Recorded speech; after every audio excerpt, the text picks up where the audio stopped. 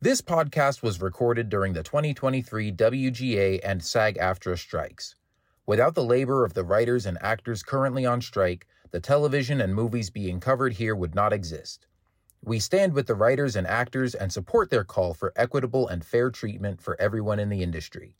You can support those on strike by making a donation at entertainmentcommunityfund.org, which will go to a writer, actor, or other entertainment worker in need. You're listening to Thunder Quack Podcast Network.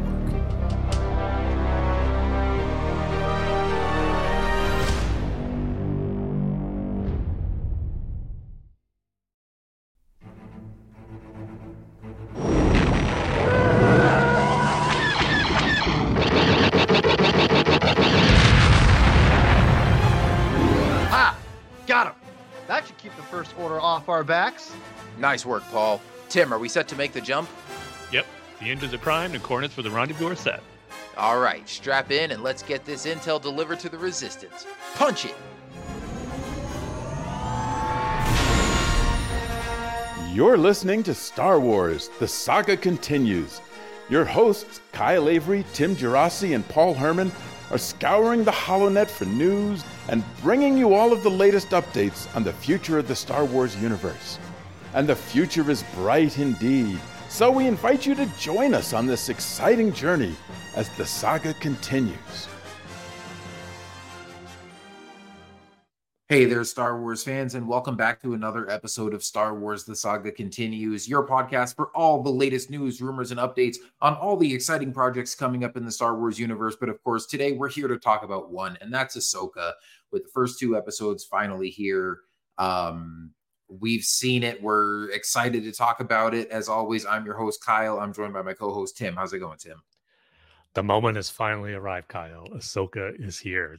The Star Wars event of 2023, if you ask me. So it's so great to finally not only have these episodes, but to be able to talk about it and just break down everything about these first two episodes that, quite frankly, blew us away. So yeah, this would be a fun. Yeah, it'll be a fun discussion for sure. Obviously, Paul couldn't be here tonight, just due to some scheduling things. He'll be back next week. I will not be here next week because I'm leaving on vacation next Wednesday, and I'll still be around to watch Ahsoka when it drops, but then I'll be out of town when you guys are recording. So next week will just be Tim and Paul talking about the next episode. But for tonight, it's just me and Tim here.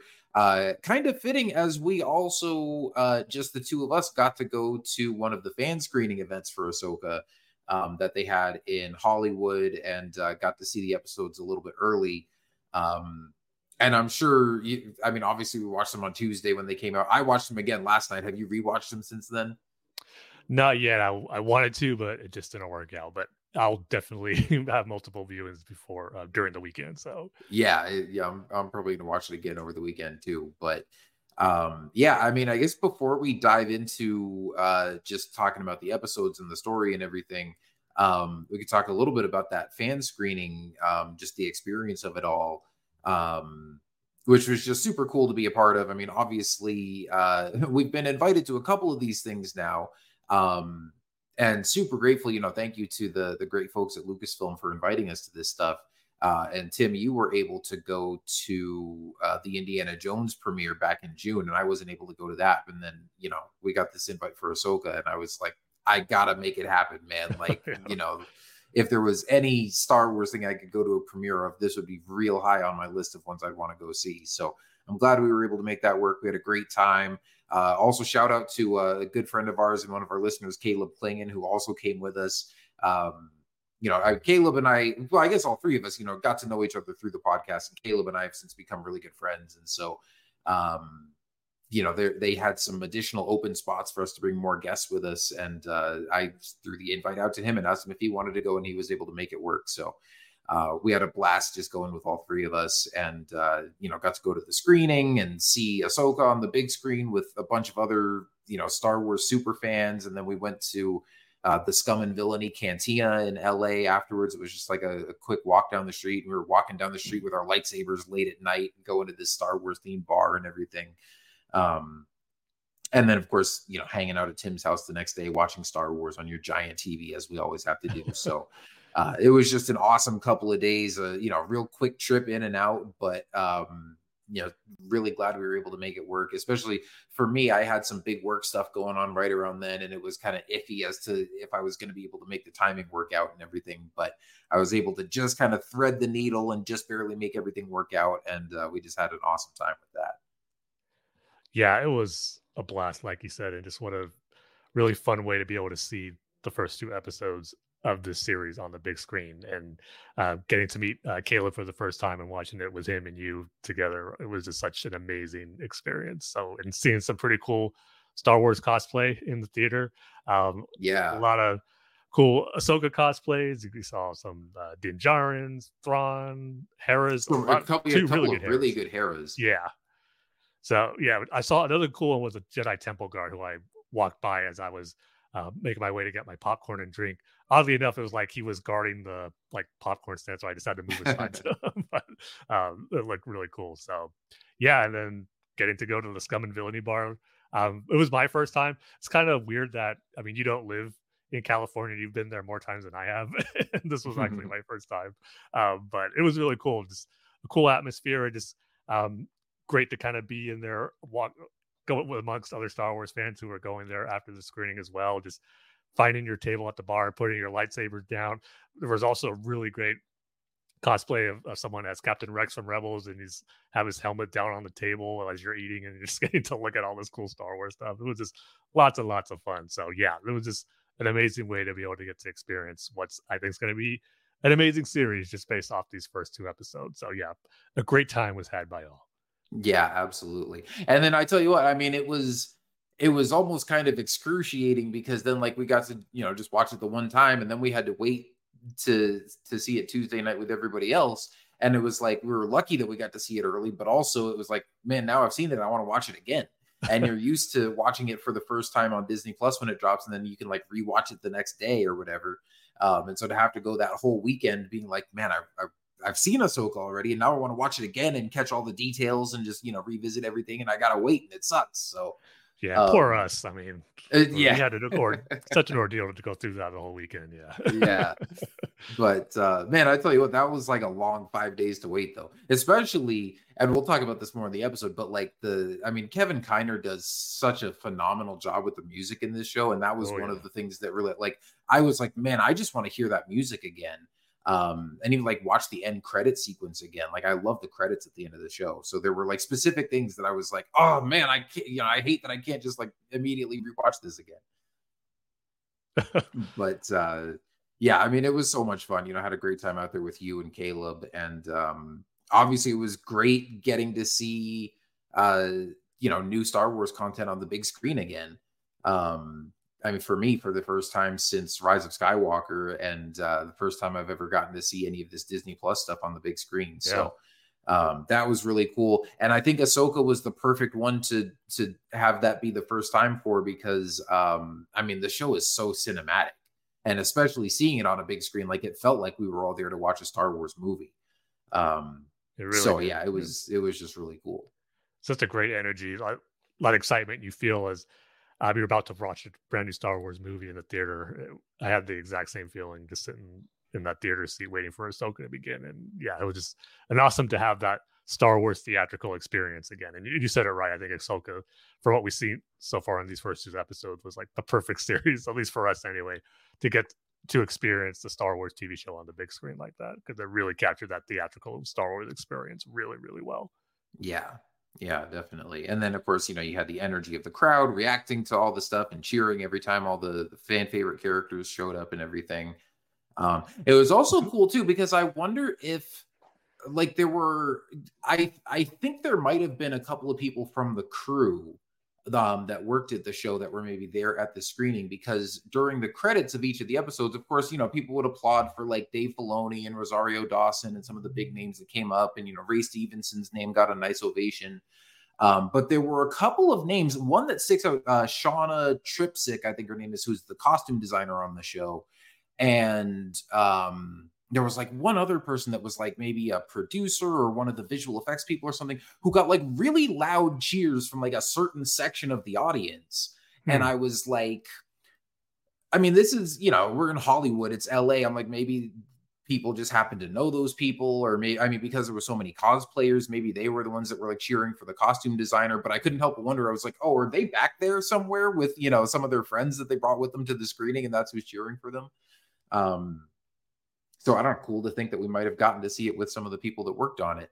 Of course, obviously, the strike is still going on. So, unfortunately, like Dave Filoni and Rosario Dawson and all them couldn't be there, which is too bad. I mean, obviously we hope that the strike gets resolved soon anyways, and people get paid, what they deserve and all that. But I know for those guys, it's got to be a bummer to not be able to take part in all this with the fans as well.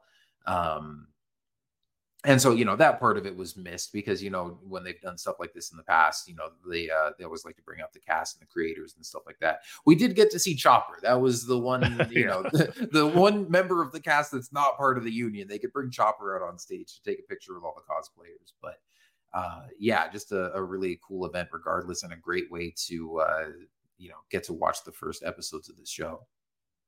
Yeah, if Lucasfilm or Star Wars, their social media page, put out some like pictures from all the different events, and there is one shot that it was taken from the stage of the crowd from the theater that we're in, which if you really zoom in, you can make out Kyle's face and just barely mine like hiding behind my lightsaber blade that I brought. You can see the side of it. So I mean, you can really make me out just because I'm so tall and because I was wearing like an orange Ahsoka cap. Yeah. So like it's so dark in there. Really, you just see my hat a few inches above the heads of everybody else in the row.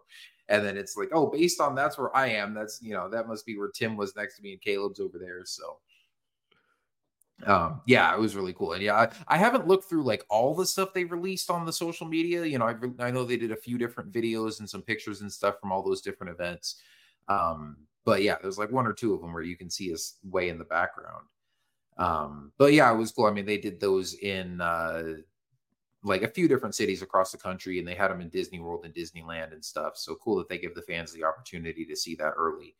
And definitely glad that we got to take part in that. But then I was just as excited to get to watch it again Tuesday night with everybody else and see everybody's reaction to it. And, just kind of like, I was really, really curious to see what the general reception was going to be. Because, it's one thing to watch it in a packed theater with a bunch of fellow diehard Star Wars fans, but it's like, oh, I wonder what the general reaction is going to be on Twitter and what like my family and my friends at work and stuff who are more casual fans are going to think of it. And I mean, just like everything, you're going to have some negativity from little pockets of the internet and whatever. But so far, I mean, it seems like the reaction has really, really been positive, and it's been really cool to see people, really latching onto the show and loving it. And I know we certainly have. Yeah, it's been great to see. And like you said, even though we got to see it almost a few days earlier, almost a week before the premiere, it did not lessen the excitement to see it again on the actual premiere night for the series. My excitement level was really high just to watch them again. And another thing, too, is I love how the day after those fan screenings is where they announced that it's going to be premiering on Tuesday nights now at 6 p.m. Pacific time, which is awesome. And not just for the premiere episodes, but just for series' entire run. So that's going to make it so much more convenient and just fun for everybody to get to experience it more together. And I've seen some people on social media just say, oh, this is like reminding us of the times when Rebels was airing, and everyone would get on Twitter and share their reactions as we're watching it. So it's kind of more like watching live TV than we've had before with any of the other Star Wars Disney Plus shows. So hopefully this sets a new trend for all future Star Wars shows and the MCU shows on Disney Plus. They start premiering at a normal time now, so that everyone can kind of enjoy them more together. Yeah, I love it, man. Like, because like you said, it's kind of more just like watching live TV and watching something in a primetime TV slot. And you don't have to decide like, oh, do I want to stay up till midnight and watch it? Or do I want to get up and watch it first thing in the morning before work? Or do I want to, wait till the evening and have to worry about avoiding spoilers all day? And it's like, no, now just everybody gets to watch it all at the same time. Except I still got to wait for it to get dark in my area at 8 o'clock. Well, that's true. That's true. But I mean, you only have to wait, a couple of hours now instead of, if you were to have to wait till like the whole next day or something like that.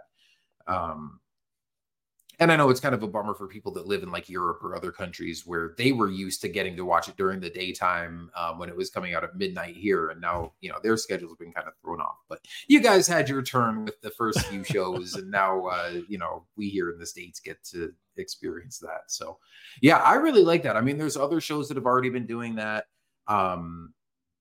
Even like Lord of the Rings of Power, and like House of the Dragon and stuff like that, would premiere either at like 6 p.m. or even like 8 or 9 p.m. I don't remember all the times that they came out at, but yeah, it's nice with these streaming shows when they drop it at a reasonable time in the evening so that everybody can watch it all together, and, you get to kind of have everybody's first reactions. And like I said, don't have to worry about the conundrum of, oh, how's this going to affect my sleep schedule, or how late am I going to have to stay up to watch it and all that. Especially because with Ahsoka being a 2-episode premiere, I was like, man, I don't know if I'm going to want to stay up till midnight and watch an hour and a half's worth of stuff and stay up till 1:30 in the morning. And so, yeah, I'm really glad to just have these be premiering earlier now. Of course, we had already seen the first 2 episodes, so that wasn't as big of a deal. But just for the show going forward, I'm really excited to get to watch all of these episodes with everybody, and then jump online and react to it all together afterwards. And we'll see how it does. I mean, I would assume just from the reaction and the amount of people that I saw talking about it, and the way that it was, like, I think it was the #1 trending thing on Twitter for a while on Tuesday night. It seems like it got a really good reaction and a lot of engagement from people. And so hopefully that translated to a lot of views, and they'll take notice and go, okay, let's do that with, more of these shows going forward. Because I think that's a really good way to go. Same. Yeah, it was great. And even though I was already planning to watch all the episodes at midnight for the series, I'm glad I don't have to worry about that anymore. So just convenient all the way around for most people anyway. Yeah, definitely. So anyway, let's jump into talking about the actual episode itself, and all the story and characters and all the wonderful aspects that make these 2 first episodes, just some really great Star Wars, starting with its own sort of modified version of an opening crawl, set to different music. And the music right off the bat immediately establishes kind of the samurai tone that we know Dave has talked about kind of trying to emulate with this series. And the music definitely sets that tone right off the bat. But then we get this crawl in red text, just kind of scrolling straight up the screen, not going straight back. But other than that, like, formatted just like a Star Wars opening crawl, where it's got like the 3 paragraphs, and the names of the important characters are like, in all bold and all that kind of stuff. So, but yeah, it was a really cool way to start it off, and, setting the scene, talking about how the Empire has fallen, the New Republic has risen to take its place, but there's already, sinister agents at work trying to undermine the New Republic, and talks about Thrawn coming back and Ahsoka hearing whispers of his return.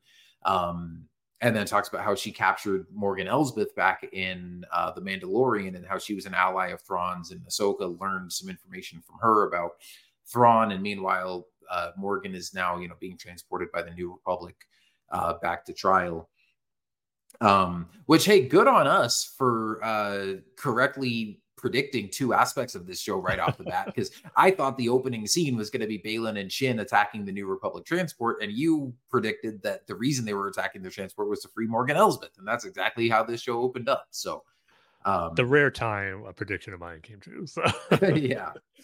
But yeah, I mean, it was a really cool way to start with that crawl, and then going right into just this really cool scene with Baylan and Shin immediately making their presence felt, and making a very memorable entrance on this New Republic frigate or whatever it is, cutting down all the crew. Like, I like how they're still in an old Jedi shuttle from the Clone Wars, and they come onto this ship, trying to use like a Jedi transponder signal to get them through or whatever. They're sort of like impersonating Jedi, and the captain's like, oh, I don't buy it, I don't think they're Jedi. So he goes to meet him with the security detail, and of course they easily cut through the security detail, and Baylan says, you're right, Captain, we are no Jedi.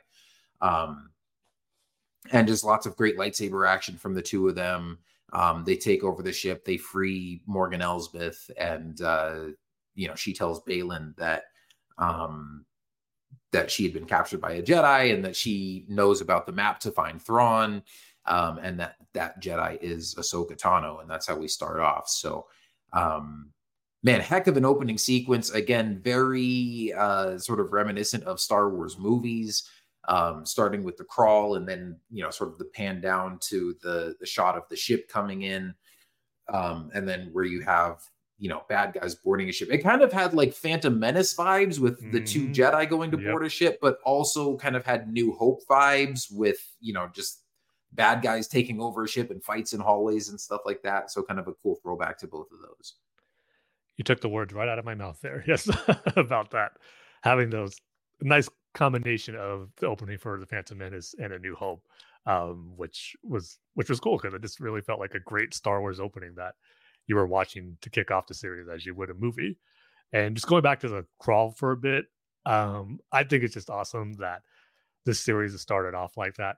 I got the same vibe as I did when we saw right before the first episode of the Siege of Mandalore, where you saw the old school Lucasfilm Limited logo, and you had the red Star Wars: The Clone Wars logo come out, and it just got that feeling like, okay, we're in for something special with the Siege of Mandalore arc.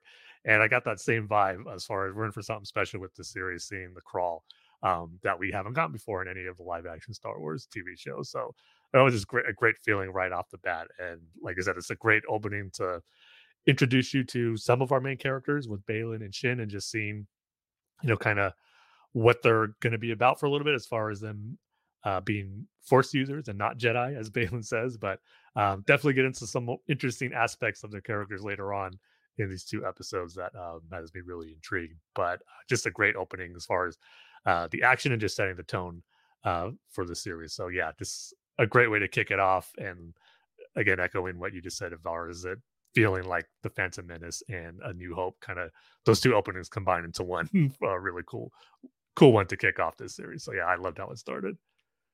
Yeah, and then of course we also get the introduction of sort of this MacGuffin for the first couple episodes of this map that supposedly leads to Thrawn. And it was interesting to kind of see them do a similar type of thing to The Force Awakens, where it's like, oh, we got to find the map to Luke Skywalker. Yeah. And I'm sure as we go through the series, we'll maybe find out more information. I mean, obviously we're going to see this map lead to Thrawn, but I wonder if they'll really answer sort of like how they knew that this is where Thrawn was. But regardless, it's cool to see. I kind of like this version of the story, this sort of use of the map to missing known character MacGuffin. I like the way they do it more in Ahsoka than I did in Force Awakens, because then we go to the next scene with Ahsoka and like she's searching this ancient temple for clues.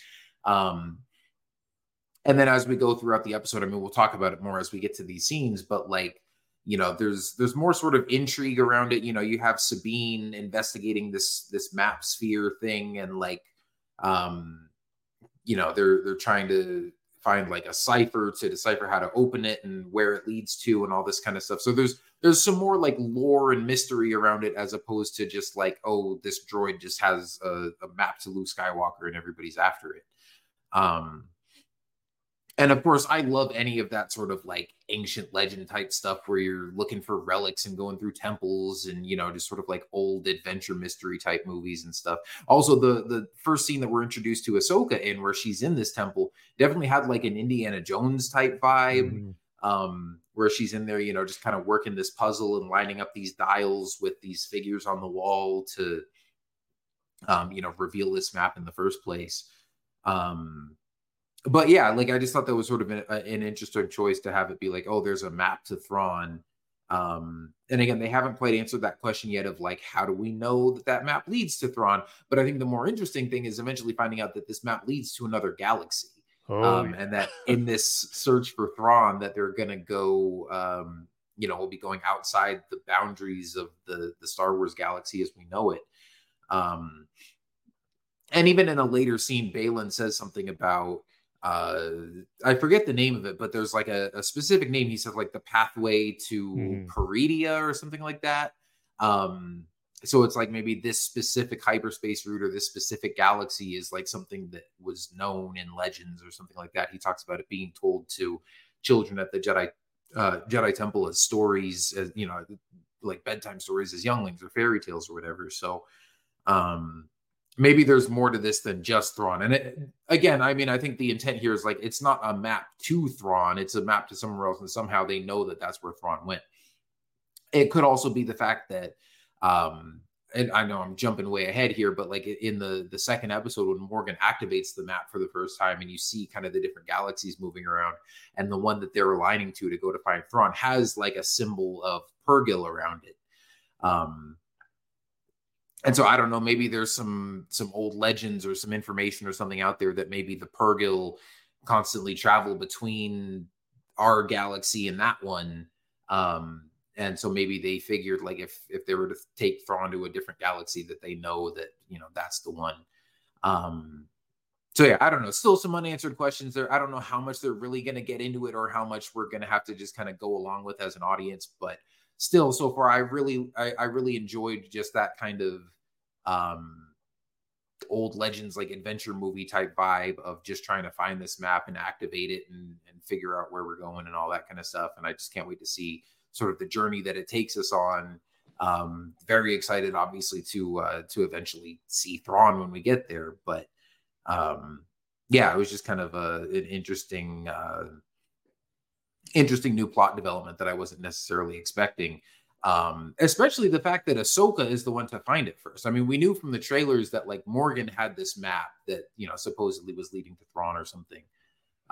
But the fact that it's Ahsoka that's starting out looking for it in this temple, and then of course she eventually loses it to Sabine and then to the bad guys and stuff.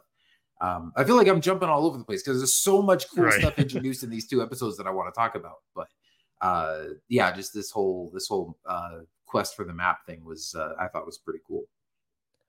Yeah, I mean, this is like the minorest of nitpicks that I guess I could have with the series, but I did get that little same vibe as like you mentioned, as far as like the MacGuffin for it being pretty similar to the Rise of Skywalker with looking for a map to find someone. But at the same time, it didn't really bother me too much because we're pretty much done with that MacGuffin for now, because they opened it up, they saw where, or at least the villains did, where they know where to look for to try to find Thrawn in that other galaxy. So it's not something that I was really too hung up on, or just something I couldn't help but think about as I was watching it. It's how this feels a little familiar. But I guess since we're on the topic of it, might as well just go into it right now as far as that revelation, as far as Thrawn and of course Ezra, and just the idea of introducing a brand new galaxy that is totally separate from the galaxy far, far away that we're so used to.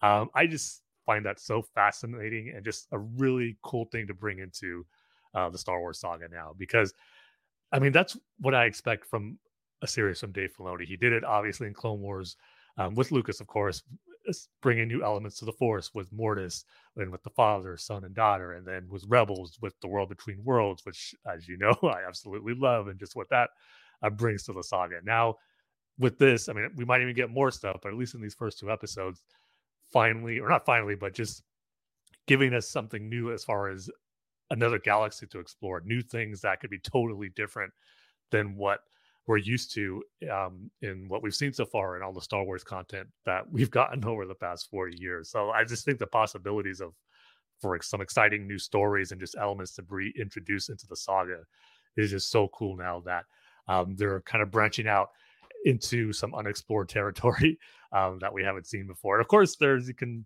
make comparisons to some of the legend stories with the Yuzon Vong. And as someone who hasn't read most of the New Jedi or Order books, I've always liked the idea and concept of the Yuzon Vong as far as being a threat that was totally different from the Empire and Sith Lords, and just something new and exciting to introduce into the lore of Star Wars. So I'm not saying that we're going to see Yuzon Vong in that other galaxy, but if just the idea of getting something different and new that not only we haven't seen before, but just the characters in the Star Wars universe haven't experienced or seen before. So that's the stuff that has me excited about the potential of what we could possibly see of exploring this new galaxy and just what it can open up, because there's probably not going to be time over the course of this 8-episode series to really dive into what this new galaxy is all about. But it could open the way for other stories, other series, books, movies, just to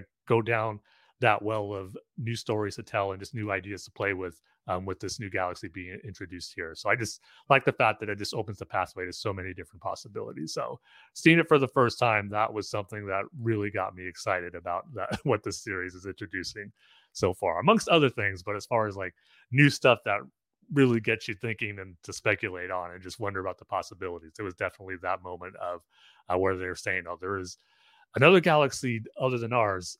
So yeah, I just love that aspect of it. I just can't wait to explore more of it, not only in this series but future stories.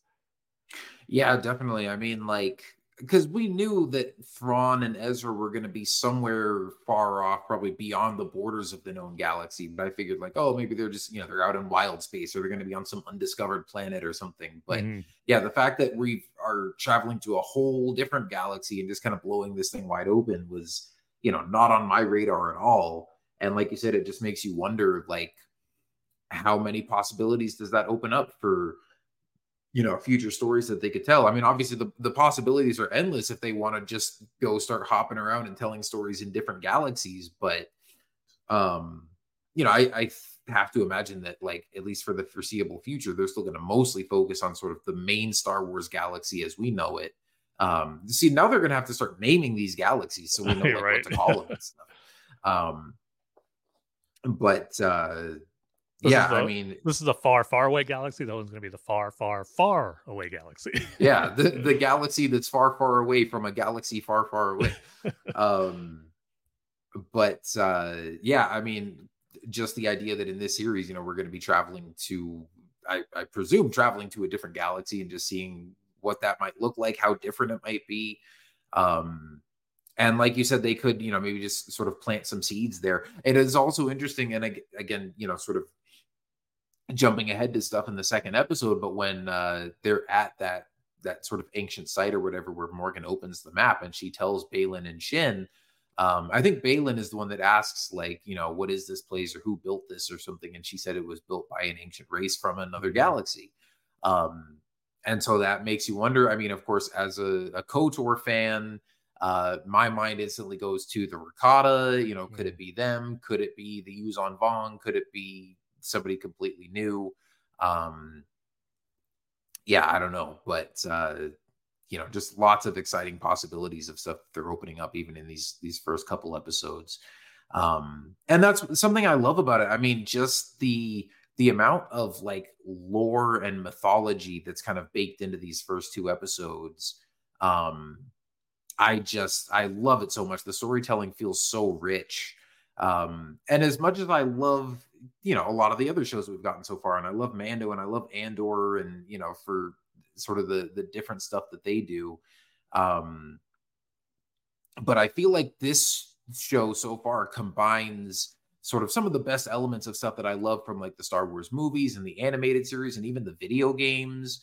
I mean, again, visiting, some of these ancient temples and dealing with ancient relics and civilizations from ancient cultures and other galaxies and stuff. Some of that feels very Jedi Fallen Order and Jedi Survivor. And so,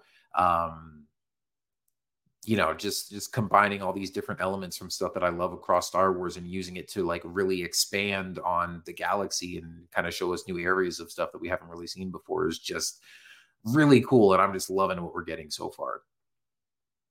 Yeah. I guess I'm going back to the very beginning. I know we jumped way way ahead, but just the sequence of Ahsoka getting the map and just going into that ancient temple, which is revealed later that it was a Night Sister temple, and they were the ones who built that. And jumping ahead to another future reveal, which wasn't really super surprising, but more like a nice confirmation, I'll say. It was for some people. I know some people totally didn't see that coming, and I definitely remember reading that either as a fan theory or even as sort of like a behind the scenes trivia tidbit that like in The Mandalorian that they had sort of that at some point in the production they were maybe considering making Morgan Elsbeth a Night Sister, and that it just didn't get included in the final episode or something like that. And then, of course, when you think about just the fact that she's got, the black and red robes and the face tattoos, and they talk about her people being destroyed during the Clone Wars, That it's was yeah, like that lines up perfectly, and it makes total sense. So ever since then, I've kind of been assuming that was probably the case. But to then see these ancient sites and stuff that were, built by Night Sisters that had traveled off of Dathomir and stuff was, again, just cool to like further the lore there. And it's one thing to just have somebody be like, oh, they're a surviving Night Sister of Dathomir and not really address it, but to then kind of get some little hints dropped at further backstory of that culture and stuff is just, I love that kind of stuff. Yeah, really cool. And just I liked how too it really kind of Dave took his time in that sequence as far as just Ahsoka sensing on like just how to open those locks on those pillars and to reveal the maps or the orb of the map's location, and just like really spending time there, not just kind of making use or just showing us Ahsoka quickly going down there, quickly getting the map and getting out. But just that's kind of a theme, I think, especially for the first episode, just really taking its time for some important scenes throughout the course of that first episode. But when she finally does get it, and she gets to that point where some assassin droids confront her, and we've seen this moment in the certain shots in the trailer, but what's seeing the whole scene play out as it was shot and intended to be, it was just so cool just seeing Ahsoka in action and just doing some unorthodox fighting stuff that you could just assume she picked up from her training with Anakin. I just loved how you assume she's just gonna go and attack those assassin droids with the lightsabers, but no, she takes a step back and just goes down to that hole she first created, and then just starts using her lightsabers to slice up more holes above her to get those droids to fall down under the ground where she was just at. It was just such a cool visual. It's just a cool, unique sequence to kick or moment to kick off a fight sequence in Star Wars that we really haven't seen before in live action. So I love right off the bat, it's giving us a unique action sequence right away. For we know we're going to get probably some amazing lightsaber battles over the course of the series. But for the first one, or I should say second, because we did see Baylan and Shin use their lightsabers in their attack against the New Republic ship. But just at least for Ahsoka anyway, in her first battle of the series, just something really cool and different. And seeing her go against those assassin droids. So yeah, it was just a fun way to be introduced to Ahsoka in the series, seeing her exploring this ancient temple and getting what she was after, but also then getting to see her in action as well right off the bat. So I just love this whole introduction to Ahsoka in this series. Yeah, definitely. And I want to pick up on something that you mentioned with the pacing. And Dave certainly, sort of taking his time with certain scenes. Of course, this first episode was directed by Dave Filoni. Second episode was directed by Steph Green. But we know that, Dave is, the head writer and showrunner for the entire series. And so, his influence is going to be felt across the entire show. But yeah, particularly in this first episode, I mean, there were some slower moments, but for me, like, it never felt too slow. It felt just sort of like deliberate and intentional, and just sort of a slower, more methodical type of storytelling that you can tell is sort of hearkening back to like samurai films and Westerns and just older movies back before, this age of modern blockbusters where everything is sort of, fast paced and intense. And it was funny because it's the opposite of sort of the infamous George Lucas mantra of faster, more intense. Yeah. But and that's like one criticism that I've heard from people, from people who didn't like it, and even some people who did like it but had a couple minor nitpicks or whatever. That's kind of been a constant thing from some people, is that they didn't like the slower pace, or thought it was kind of too slow or stiff or whatever. I really enjoyed it, and I think maybe I'm kind of used to it by now, because I feel like in some of the episodes that Dave has directed of like Mando and Book of Boba Fett, I feel like he's been trying to do the same thing. And I feel like it's much more refined the way that he does it here in Ahsoka. as opposed to some of those other shows. Because I think, I mean, looking back now, like I can admit that as much as I love the episodes that he's done in those other shows, and getting to see like Ahsoka and Cad Bane and stuff like that for the first time, there are certain moments in some of those episodes that I think do feel a little clunky. Certainly, like the standoff between Cad Bane and Cobb Vanth in that episode of Book of Boba Fett where he first shows up. And there's moments during that standoff where Cobb Vanth is like, "Who are you supposed to be?" And then it cuts to Cad Bane, and he just stands there for a couple seconds before he says anything. And it's like, you gonna say anything? Like, it feels like Dave just kind of wanted to show off like how cool Cad Bane looked, or what. I mean, there are some moments like that did feel a little off to me. Or maybe even some of the moments between like Mando and the gunslinger in the Ahsoka episode.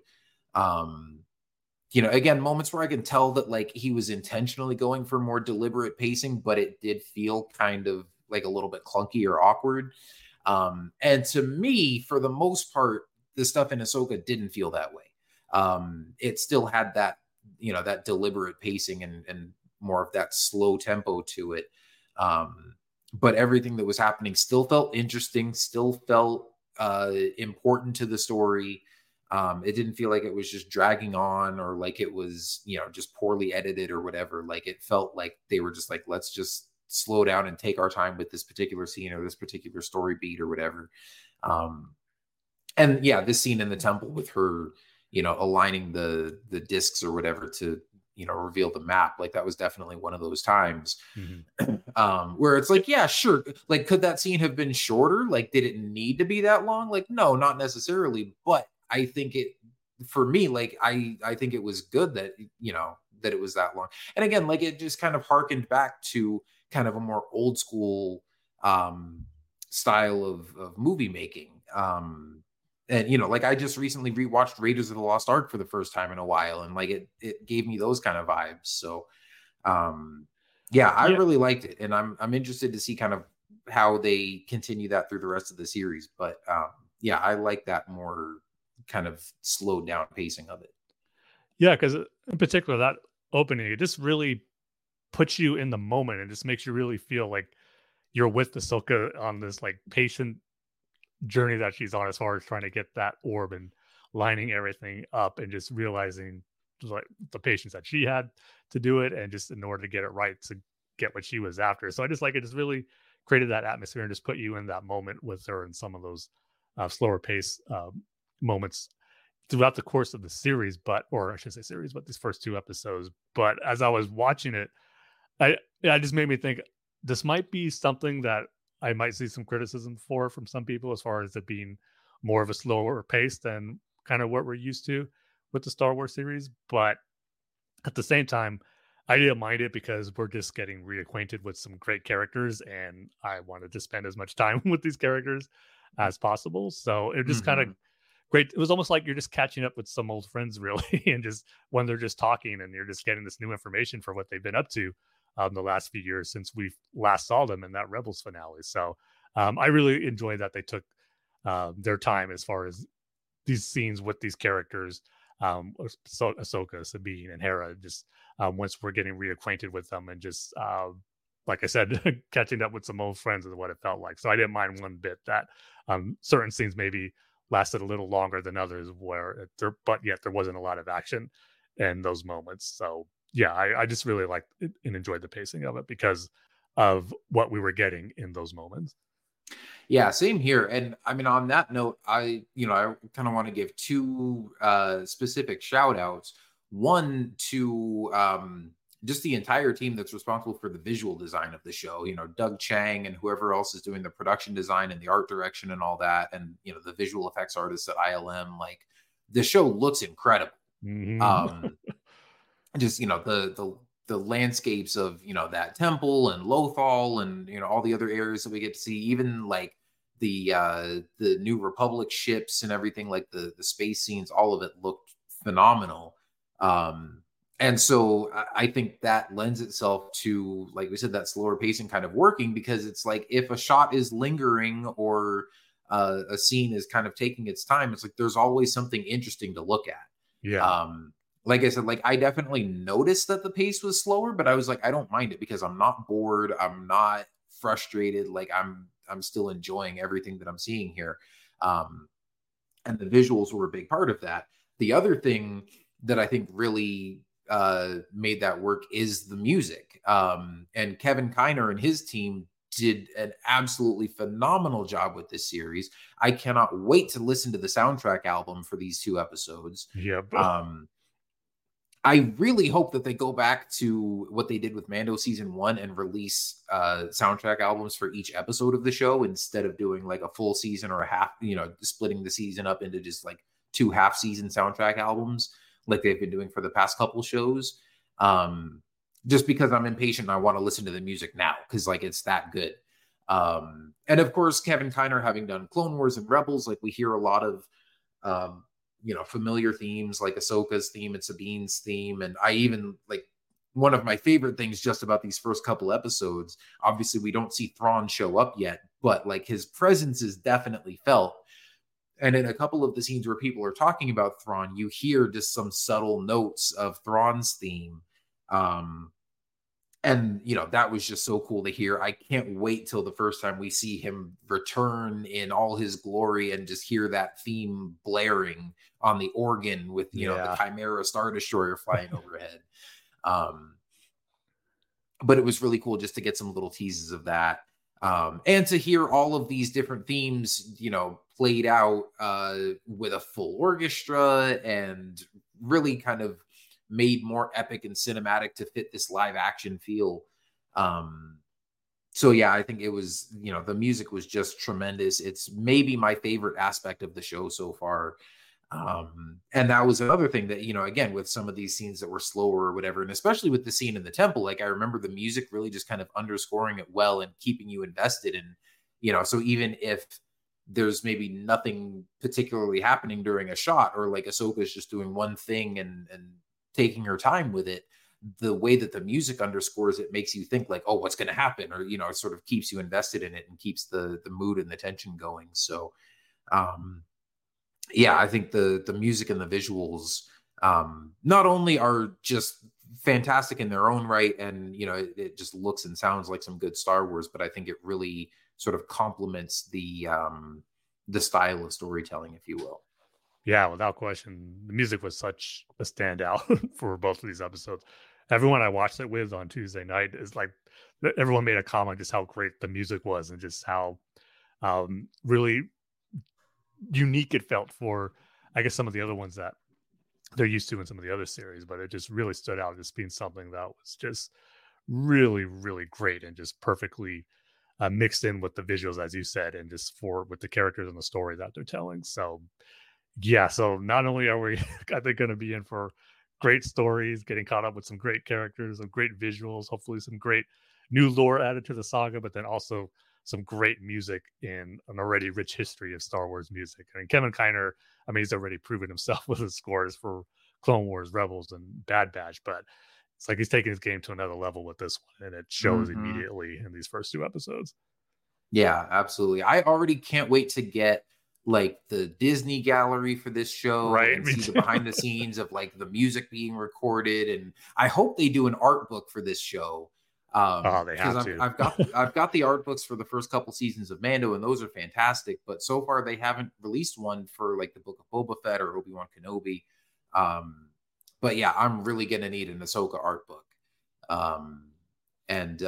Yeah, I also like, I can't wait till the strike is over and these guys can talk about it again, because I really want to, get to see some interviews with like Dave Filoni and the cast and stuff and just hear them talk about the process of making the show, because you can tell it's just so well made and so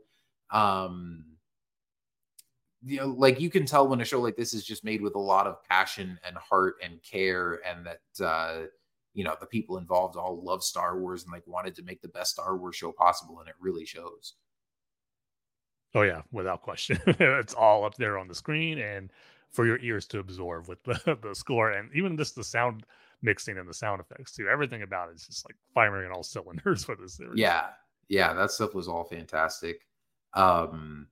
And then, I mean, we could keep going through this slowly, like scene by scene, but it's like it's 45 minutes into this, and we still haven't even really talked about Ahsoka herself. Right. Um, and I mean, this first scene with the assassin droids and everything in the temple was just sort of a great reintroduction to Ahsoka's character. Um, but I really think, again, you talk about like Dave Filoni and Kevin Kiner taking their game up a notch with this series. I feel like Rosario Dawson, same thing. And I mean, I think the cast is fantastic so far all around. Yeah. But I mean, the couple episodes that we saw her in Mando and Book of Boba Fett, I thought were a great introduction for the character in live action. But again, like, this feels like everybody involved like has some experience under their belt now. Like, I think Rosario's performance is even better. I think she just embodies Ahsoka so well, and gives a really great performance. I think she looks fantastic. Obviously, they've done some work on like the makeup and the length of the Leku and everything, so she looks even better here than she did in Mandalorian. The outfit is great, the fighting style is great. But also, the new characters and the new cast members as well. Natasha Lubor-Dizzo also is absolutely fantastic as Sabine. Perfect. She was perfect. Yeah, I mean, almost feels like she stepped right out of animation, and I mean, obviously she's a human character, so it's not like you have to worry about like, oh, how's the look going to translate or whatever. But just as far as, the look, the mannerisms, the just sort of the character arc, and picking up with where we left off with her in Rebels, like, it just feels so like she just nailed it. Yeah. I mean, just from the first bit of dialogue that we hear from her while she's writing her speeder, her tonal inflection just sounded exactly how Sabine did in Rebels with Tia Seacar's performance. So it just like picked it off without not skipping a beat as far as feeling you're watching the same character. Yeah, absolutely. And same with Hera, honestly. Like, I think Mary Elizabeth Winstead also is just killing it as Hera. And I feel like for me, she was the one that I maybe was a little bit unsure about coming into it. Not because, I mean, everything I've seen her in, I think she's been great as well. But just some of the stuff that we had seen of Hera in like the trailers and the promotional stills and stuff, like, I wasn't completely sold on the look. I still think, with the eyes and the way they do the contact lenses and stuff, doesn't work 100%, but it works well enough. But for the rest of it, I mean, just the costume and the head tails and everything, looks fine. But I think especially performance wise and the way she plays Hera, like, again, just completely nailed it. Getting to see her kind of be that leader figure, get to kind of be the mom of the group and giving everybody advice, sort of including Ahsoka, but especially to Sabine, and just sort of being that sort of nurturing maternal figure, but then also get to see her, be this great pilot and get her action scene in the Phantom, and her interactions with Chopper, who it was also great to see in live action doing his thing. Chopper was great. Yeah. You know what's funny? Like, Chopper for me Chopper would probably win my like most improved award as a Star Wars character, except, well, actually, no, if we're talking like improved character development, I probably would give that to Ahsoka. Chopper is just the one that I've like warmed up to the most over time, because I feel like when Rebels first came out, I kind of thought Chopper was annoying. And then like over the years as Rebels went on, and then as I've rewatched the show since it ended, I'm like, I like Chopper. Chopper's all right. And now getting to see him in live action, I'm like, yeah, it's Chopper. Yeah. So, it was Chopper being Chopper. Yeah. Like, it was a quintessential Chopper moment with him there, digging through his stuff on the Phantom for, looking for the tracking beacon and doing all that. So, I mean, all of these characters, including Ahsoka, just all these animated characters translated into live action so far are working so well. I can't wait to see Ezra. I really can't wait to see Thrawn. But I mean, so far the cast is killing it. The new cast as well. I mean, Ray Stevenson, Ivana Sockno, we've got a great cast of villains for the show already right off the bat. And these new guys are just fantastic so far. So, Yeah, kudos all around. Everybody involved in this show. Like I have no criticism for any of the performances or just, any of the creatives involved. Yeah. Um, you can tell And that these guys just poured their heart and soul into it and just loved making a great Star Wars show. the one returning character you haven't mentioned yet, but was also fantastic, was Hu Yang. He was Yes. amazing in these first two episodes. And I liked how I was wondering if we were going to see Ahsoka seek out Hu Yang because of what she discovered in with the map and what she needs to maybe get some information from him to try to help in her journey to find Thrawn and Ezra. But the fact that they were already teamed up and working together right at the start, I like that. Just giving you the impression that they've been doing this for quite a bit as far as them working together. And I would eventually like to see when Ahsoka seeks out Hu Yang again after she somehow, when first we got to get revealed when she got out of the Temple of Malachor, but if that's when she first maybe sought out Hu Yang, or maybe it was even before that when she was Fulcrum during the course of Rebels. But regardless of when they reconnected again, it was just cool that see them working together right off the bat, and just Hu Yang just being as funny as he was in this Clone Wars arc, but then also just being the wise droid that he was too, and just being around for thousands of years and sharing his wisdom for those who needed to hear it, especially in that moment with Sabine when he's encouraging her to take up her training again.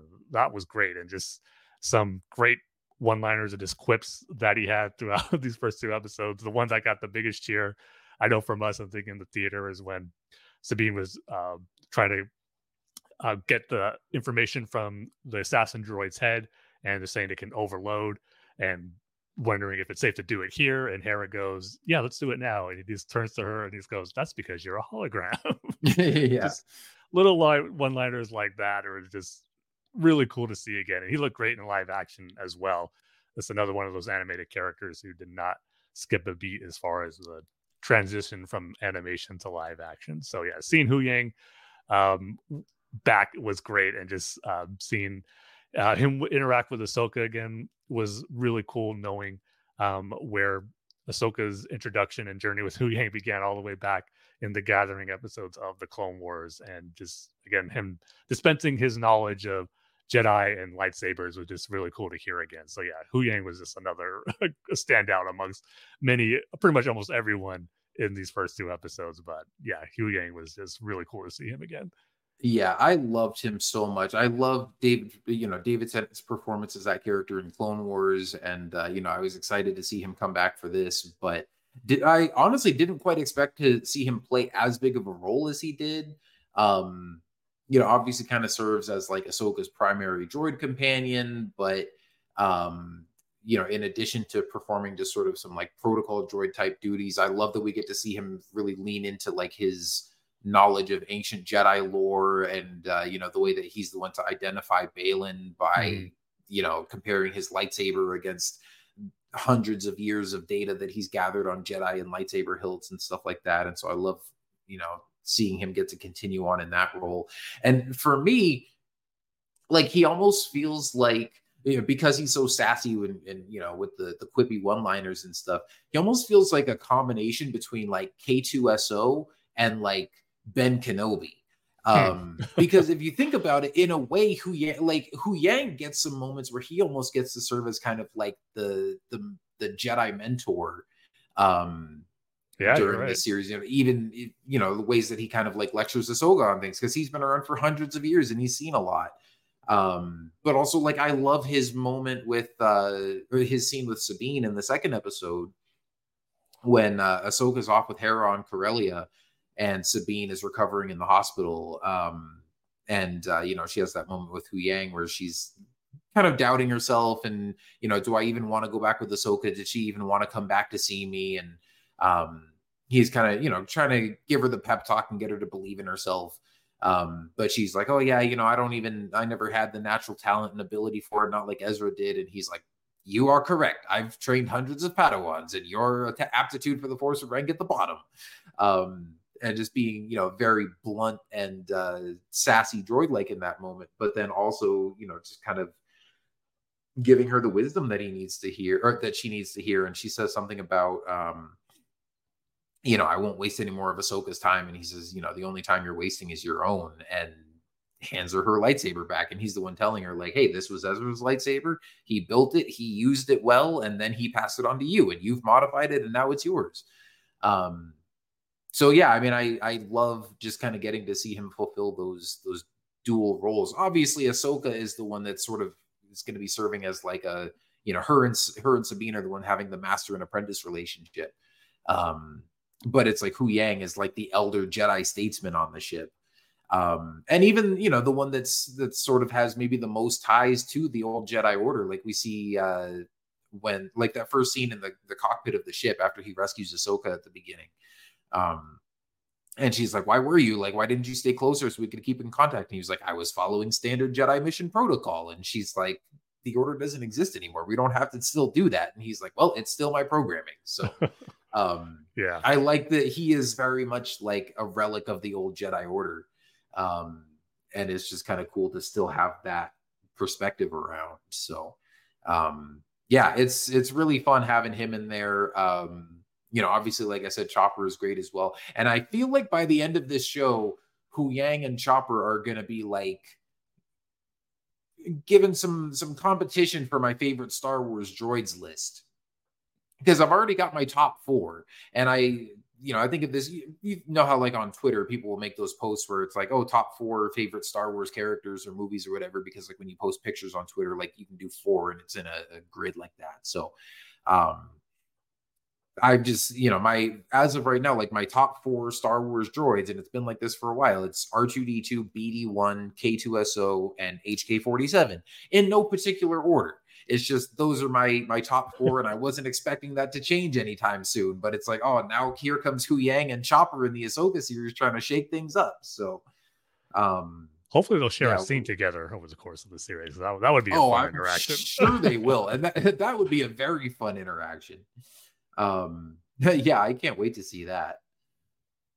Hey, maybe, especially if, if we're talking about this eventually leading into like an Heir to the Empire type story, and maybe bringing back the original trilogy characters, maybe we'll get to see Chopper and R2 together in live action too. That would be somewhere cool down the line. They did have that fight in the second episode of Rebels. yeah, I know they've already been in Rebels together, but like that would be fun to see in live action. But yeah, Hu Yang and Chopper, you can't pass up on an opportunity to make that happen in this show. Yeah, and R5D4, your favorite droid. He's nowhere near this. He's back on Mandalore getting chased by mouse droids. Keep him out of this. I just had to throw him in there. Hopefully Dave Filoni didn't. But yeah, no, just all the cast and the characters and everything, I think, are just absolutely fantastic so far. But yeah, I mean, as far as, so where were we in the story talking about that first temple scene, and then of course Ahsoka gets the map, takes it back to Hera, on the landing on Home 1 with the ghost there in the hangar, which is the only brief glimpse we got to see of the ghost in these first 2 episodes. But again, man, I mean, one of my favorite moments in these 2 episodes, when Ahsoka gets the call, like, oh, there's been an incident, we need you back with the New Republic fleet. And they go back to, check out the destruction from Balin's attack and whatever. But just setting up that scene in space where you've got the derelict ship, and then you've got Home 1, and there's like a squadron of X-Wings that fly by, and then Ahsoka's ship comes out of hyperspace and flies by the other way, and like the music is soaring, and then you get like the shot from inside the cockpit as they're flying into the hangar on Home 1. That honestly, like, just that POV shot felt like something out of like the ending of Star Tours when you land back at your base or whatever. It just it felt so Star Wars. And I don't know, I feel like that's just sort of my biggest takeaway from this whole show so far. It just looks and feels and sounds so Star Wars in such a good way. And not to try to like be too negative with like comparisons to other shows or movies or whatever, but like it's just I don't know. Dave Filoni gets it in a way that a lot of other people don't. And not that, again, not that other shows and movies are doing it badly, or, not that it's a bad thing that they do things differently. I mean, you think about like Mando, which feels very Star Wars, but also feels like it's doing its own thing. It's this kind of space Western, um, doing some things that we've never seen before in Star Wars, but also like very much feels within that universe in a cool kind of way.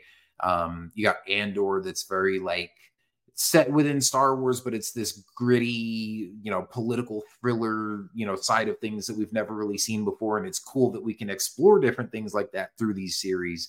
But like, I don't know, just the way that Ahsoka, presents the universe and the characters and the visuals and the music and everything, like it just feels like the Star Wars that we're used to, but also in a new and unique way that it doesn't feel like it's just trying to sort of emulate the original trilogy like the sequel trilogy did. It doesn't feel like it's trying to appeal to the broadest general audience and make money. It feels like somebody like Dave Filoni, who's really familiar with this universe, wanting to further it and do things that fit within it and feel familiar, but also take it in new and unexpected directions. So, yeah, I love the whole vibe of the show and everything that they've got going on so far. And it just, I know that, that's a common sentiment that I've seen going around, is that this just feels the most, feels the most like Star Wars of a lot of the recent shows and stuff. So,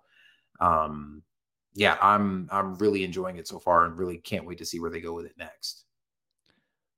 Yeah, I gotta echo everything you just said right there. I mean, just because you just can't wait to.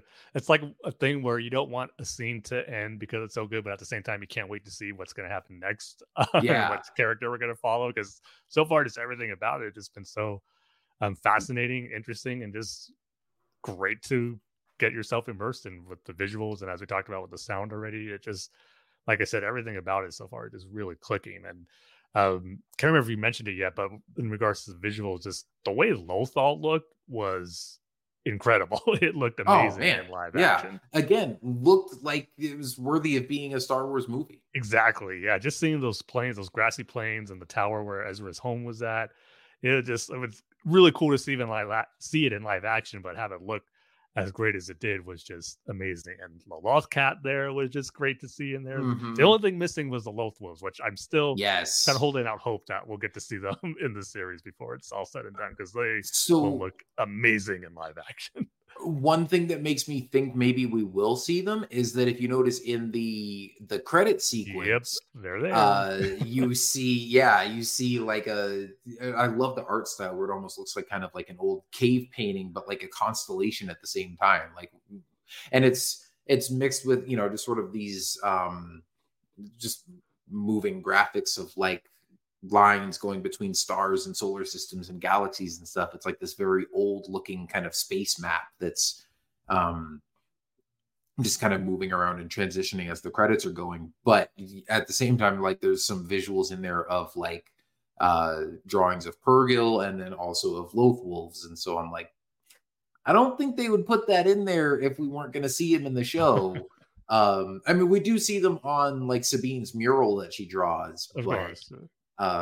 Yeah, I would love to see them incorporated into the show at some point. Although, I mean, these first two episodes are very much kind of like as much as I love the story of these episodes, it also is, you can tell that these kind of are the two like setup episodes to get people up to speed, introduce the characters, introduce the story for people that aren't familiar with Rebels, and kind of get the whole thing off the ground. And by the end of the second episode, it's like, okay, Ahsoka and Sabine are together. They're going off on this adventure to find Thrawn and hopefully find Ezra, and, leaving Lothal behind. And not that we can't go back there at some point. It's just like, as of right now, there's nothing to suggest that the story is going to necessitate them going back there as part of this journey. But at the same time, I mean, I have to think like if, when they find Ezra, it would be nice to just get to see Ezra have a homecoming moment and get to see him back on Lothal and going back to his tower and everything. So, and so maybe we'll just get sort of a Loth Wolf cameo then, or maybe it'll be something where they're, doing something really important to the story with all of their weird Force affinity type stuff that they've got going on. So I wonder if too, like that, when we first go back into Lothal and we get to see Ryder in live action, which was really cool, yeah, and being played by Clancy Brown, who of course voiced him in Rebels. It was cool to hear his voice. Once you heard the voice, like, oh man, that's Ryder, because it wasn't like a close up shot yet; it was kind of zoomed out, but you knew who was talking. yeah. I feel like there were only a handful of us that recognized that in the screening, or at least reacted to it. But I definitely, like, as soon as I heard his first couple lines of dialogue, before you even got a good look at his face, I was doing like the Leo DiCaprio sitting up and pointing at the screen meme. So yeah, that was a really cool surprise. And then also, the senator of Lothal is Jai Kell, who was, the kid that Ezra was in the Imperial Academy with on Lothal back in Rebels. So I wonder if we're ever going to find out what happened to, is it Zara Leonis, the other cadet that they were with? Yeah. Who stayed behind and never heard about him again after season 1. I don't So somebody told me there was like a series of young reader books that came out tied into Rebels that told his story. Okay. Which, yeah, because I remember that at the time being like, oh, this feels like it's going to turn into like an interesting subplot, and we never heard about it again. But yeah, I guess it spinned off into like a young reader book series. So I don't know how it ended or whatever happened to him, but yeah, I mean, it was a cool surprise just to see Jai Kell again. But yeah, for some reason, knowing that we were going to see Lothal in live action, like it never even dawned on me that we might see Ryder, and that Clancy Brown obviously like would be perfect to play that character in live action. But that was a really fun little cameo. Yeah, but just the fact that they were kind of celebrating the heroes of Lothal, obviously being the Ghost Crew from Star Wars Rebels, and that's where we first saw the Sabine's mural painting, which looked great in live action, but yet because it still looked exactly how it did in the animated series, it was just really cool, and it's a trip to see. But I wonder if that was kind of like a little foreshadowing where obviously no one from the crew was there, and they were expecting Sabine to be there, but she wasn't. And I wonder if that's kind of at the end of the series or something. If they do bring Ezra back to Lothal, they actually do have that celebration where the surviving heroes are still there to take part in that celebration, just that recognition of what they did for the planet. So I wonder if that was something. We'll introduce this idea in the beginning of show that it didn't go as well because no one was there. But then eventually, once they get the crew back, they'll all be there at the end. Yeah, that would be cool to see too. But yeah, I mean, that was a great introduction for Sabine too, where he's like, all right, introducing Commander Sabine Wren, and she's just not there, and she's off, riding on her motorcycle and like listening to some great music speeder bike, listening to some great music, wanting no part to do with this big sort of pomp and circumstance ceremony. But I like that, over the course of the story, you can kind of tell that like it's not just her kind of being rebellious, but like she almost feels like she doesn't deserve it because of like Ezra not being there. Mm-hmm. She says that to Ryder when she comes back later, and he's like, oh, you missed the ceremony, like everybody was there, and she's like, yeah, not everybody. Mm-hmm. And I think like Natasha Liu Bordizzo has talked about that in interviews and stuff, about Sabine sort of feeling this weight on her shoulders and feeling like she has this sort of hero status on Lothal that she feels like she doesn't deserve. But yeah, I thought it was just a cool sort of direction to go with her character. Not necessarily surprising for me, especially because we'd seen those shots in the trailer of like her riding on the speeder bike and sort of like evading the E-wing and skidding under it and everything. It's funny, you could tell they had a lot of people fooled because like in the screening when he goes, Commander Sabine Wren, like everybody cheered, and then like she wasn't there, and I was like, what are you guys clapping for? Like we know she's not going to be there. So I kind of saw that coming, but like I thought it was, still a fun way to sort of introduce / not introduce her being there. And then you get that whole chase scene on the highway with the Lothal security and the E-wings, which of course is a cool callback to the EU. And I like the fact that, because I think in the EU, like those were supposed to be rebel ships, right? Like just they had X-wings and Y-wings, and then it was like, oh, there's also these E-wings. Mm-hmm. And so I like that they were able to find a way to work it into the show, but also not sort of retcon it in to be like, oh yeah, here's another new ship that like the rebellion had the whole time that you've never seen before. I mean, I think Rogue One kind of did that and got away with it with like the U-wings and the TIE Reapers and stuff like that. And it was cool to see some new designs there. I guess you could have done it with it now being the New Republic. It could have been like, oh, we've got these new type of starfighters, but also we know that the New Republic is kind of like decommissioning their fleet. Although they do also talk about stuff in these episodes with them building new ships as well. But I thought it was just cool that they just made them part of like Lothal's security force. And so it was a way to introduce them in, sort of a different way, to where you're not trying to be like, oh, why didn't they have these at the Battle of Endor or whatever? So, but yeah, it was cool to see those. Cool to see Sabine have her little rebellious streak. And I know everybody's pointed out how much this scene is kind of reminiscent of the scene from the beginning of J.J. Abrams' first Star Trek movie where Kirk, goes joyriding in the car. So it was fun to have, those kind of vibes to it. And I like where, the one ship parks itself on the highway and she skids under it. And then the other guy is watching her and just kind of gives her like a respecting nod. Like, all right, fine, you win this one. Like, we'll let you get away. Like, we realize that, we can't control you or, tell you what to do. So, just establishing Sabine as obviously a very sort of independent, headstrong type character. But then immediately after, we see her back in the tower with the Loth Cat and see a much more, I don't know, the more heavy emotional side of her. She pulls out the hologram and watches her final message from Ezra again. And you kind of see why that, like, that's weighing on her on this day that's supposed to be a celebration of the day that Lothal was liberated. And she's just, she doesn't want to be part of the celebration because she's just missing her friend. So, definitely a nice way to, reintroduce her character, reestablish kind of that relationship with Ezra and like sort of what the personal and emotional stakes are for her and all this.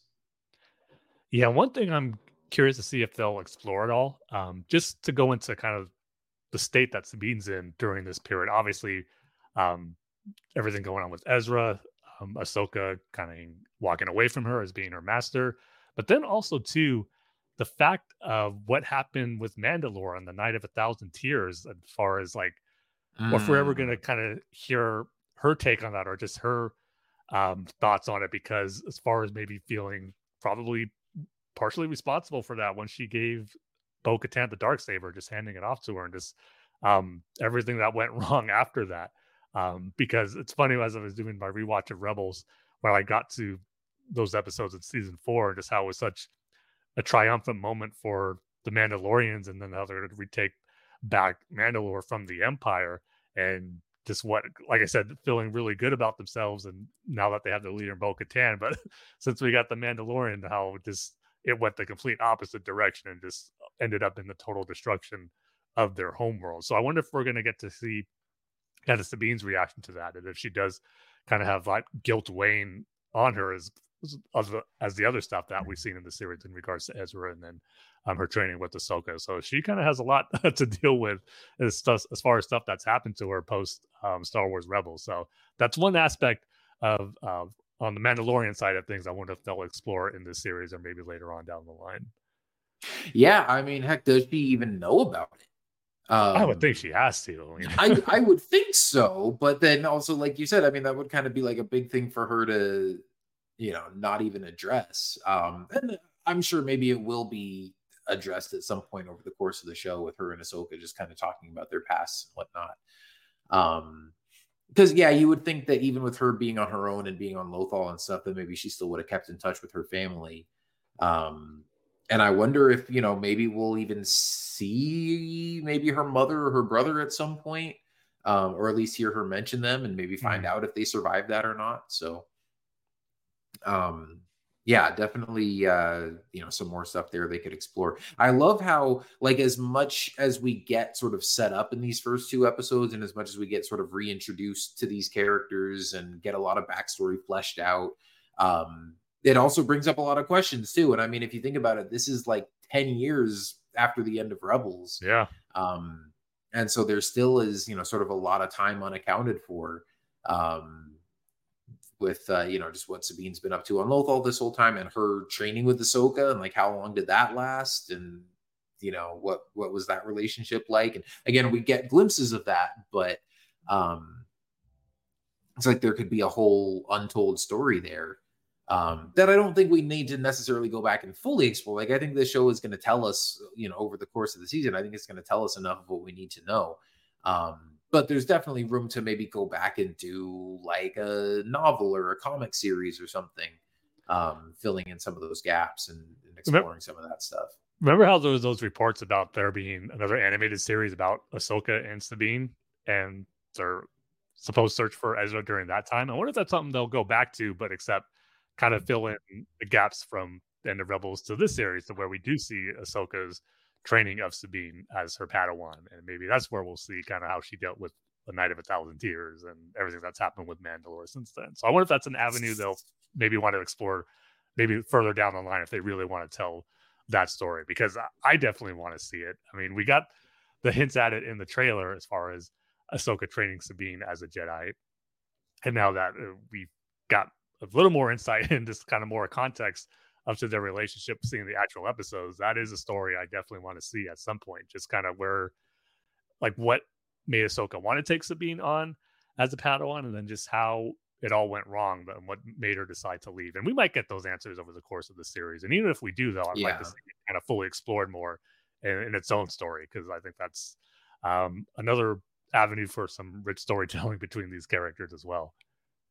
Yeah, but again, I think that might be better suited to like a novel or a comic or something, just because even for an animated series, to do like a full like big budget production and get the voice actors back and everything, like not that I would complain about getting more animated stories with those characters, but to like bring them from animation to live action and then go back to animation to tell another story about them that's just kind of like, I mean, on the surface, like a story about Ahsoka training Sabine, it's like, well, we're going to see that in this series. So to make another show about that, I think would be kind of redundant, especially when it's like we already would know how that one would end. And so I think this is kind of the more important story. Well, maybe they could just do it as like a Tales of the Jedi short. I mean, it could be something that maybe they can't tell. That idea I like very much. Short now that you could be onto something with. Yeah, I think that would be a great idea for a Tales of the Jedi. Even like, I mean, a one-off episode, or even if the next season is, it sort of follows the same structure as the first season, where it's 6 episodes and they're kind of split 3 and 3 as far as who the stories are about. And to maybe get like, we see one episode where, you just have a eureka moment right now? I did, because I'm also thinking, maybe you mentioned this earlier, or maybe I was just thinking about it, about like seeing Ahsoka get off of Malachor and find out more about, what she's been doing up to this point. And it's like, we could get some of that through flashbacks. We could get some of it through exposition. But again, I think they're trying to sort of bring new viewers up to speed and then kind of push the story forward. So I don't think we're going to spend a whole lot of time looking back and filling in every single little detail that's happened over the past 10 years. But I think if you did another, like if you did another Tales of the Jedi, where, maybe you get 3 episodes about Luke and Ben, or Quinlan Vos, or insert other Jedi character here that people want to see more of. But then you do 3 episodes about Ahsoka, kind of picking up from where they left off in the first Tales of the Jedi, but jumping ahead to the end of Rebels, and do an episode showing how she gets off Malachor. And depending on how long the episode is, it could maybe just kind of be a montage of like her getting off of Malachor, her kind of reacclimating to the state of the galaxy, figuring out, what she needs to do. And maybe by the end of it, we come to, the end of Rebels. Because again, she goes back to her own time on Malachor, where it's still like in season 2. So like, what's she doing between season 2 and season 4? But maybe by, that first episode could end with her like around the time of season 4 approaching Sabine and being like, hey, do you want to, like, I know Kanan's gone. I know he trained you as a Jedi, or, trained you to use a lightsaber.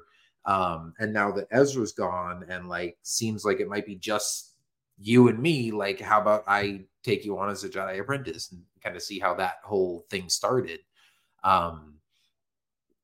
And then you could have one episode about them just sort of going on an adventure together and training together and get sort of in the thick of it. And then one could be the end of that relationship.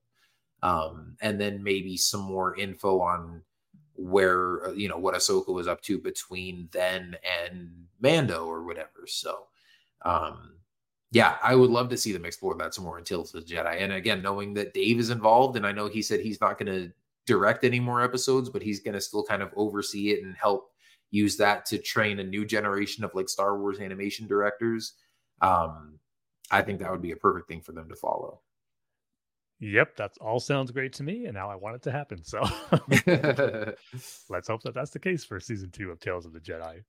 Yeah, I would love to see that. But yeah, so sorry, go ahead. I was just going to say, since we're on the topic of Sabine being trained as a Jedi Padawan, I really liked the direction the series went into it. Is because I know with the stuff from the trailer, there's some speculation as far as, well, was she ever Force sensitive? Like in Rebels, you just didn't know yet, and now it's kind of like awakened in her since the end of the series. But I really like how they did it where that wasn't the case. It's kind of something, as Hugh Wang told her, like her ability to use the Force was pretty much very low compared to all the other Padawans you've seen. And just the fact that Ahsoka still took it upon herself to train her in the ways of the Jedi and have her become a Padawan. I just think that's like a really cool avenue to explore, to see the training of someone who's not particularly strong in their connection with the Force, but yet can maybe still be trained in the Jedi arts. I mean, again, going through the season or the series of Rebels in Trials of the Darksaber, where Hera asks Kanan how the training is going, and he just mentions how the Force resides in all living beings, so like that potential is always there, no matter who you are. But I just and like he says you have to be open to it. Exactly, yeah. So yeah, I just think it's a cool, different way to go about it, as far as seeing someone being trained as a Jedi when you would be someone you wouldn't normally expect to have that training if they're not strong with the Force or have a high midi-chlorian count, compared to other Jedis that the Order would take in as younglings and Padawans. So it's really cool avenue to explore. And again, we knew it didn't go well initially when Ahsoka wanted to train Sabine, but the fact that they're picking that relationship up again, and we're going to see that continue over the course of the series, because I mean, the very last words we hear Ahsoka say is referring to Sabine as a Padawan, which was great.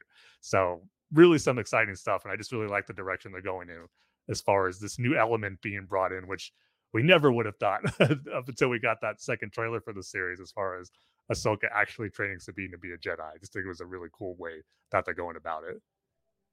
Yeah, definitely. I'm excited to see what sort of Jedi she turns into and sort of how they go about all this. And like you said, I like that they kind of acknowledged both. Like, Ahsoka is training her as a Jedi, and I've seen a lot of people sharing that clip around of Kanan talking about how, the Force resides in all living things, and you just have to be open to it. And,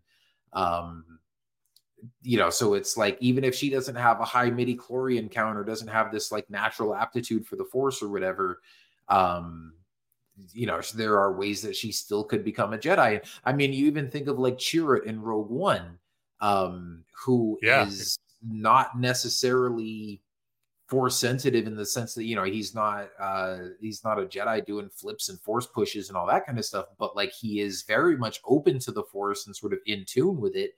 And then in that final scene of him, walking across the beach and chanting, I'm one with the Force and the Force is with me, and all these elite trained dark troopers just happen to miss him with their blasters. It's like Death Troopers. Come on, Death Troopers. Oh yeah, what I say, Dark Troopers? Yes.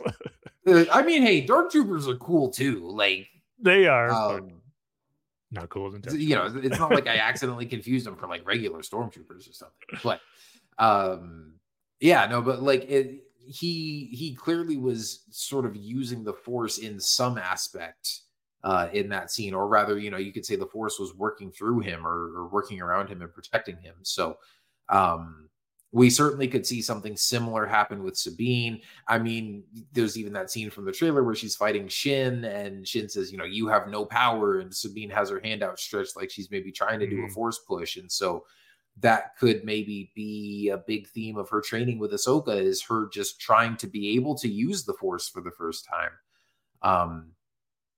And so I like that they're leaving that door cracked open, and that they're maybe going to do some interesting things with that we haven't really seen before, while at the same time acknowledging through Hu Yang that, like, yeah, compared to other Jedi Padawans that I've trained at the temple, like, you know, we've already established that midichlorians are a thing, and that certain people have more of a natural aptitude for the Force than others, and that Sabine is not one of those people that is, you know, naturally gifted in the Force. And so if she's going to become a Jedi, like, it's going to be a challenge.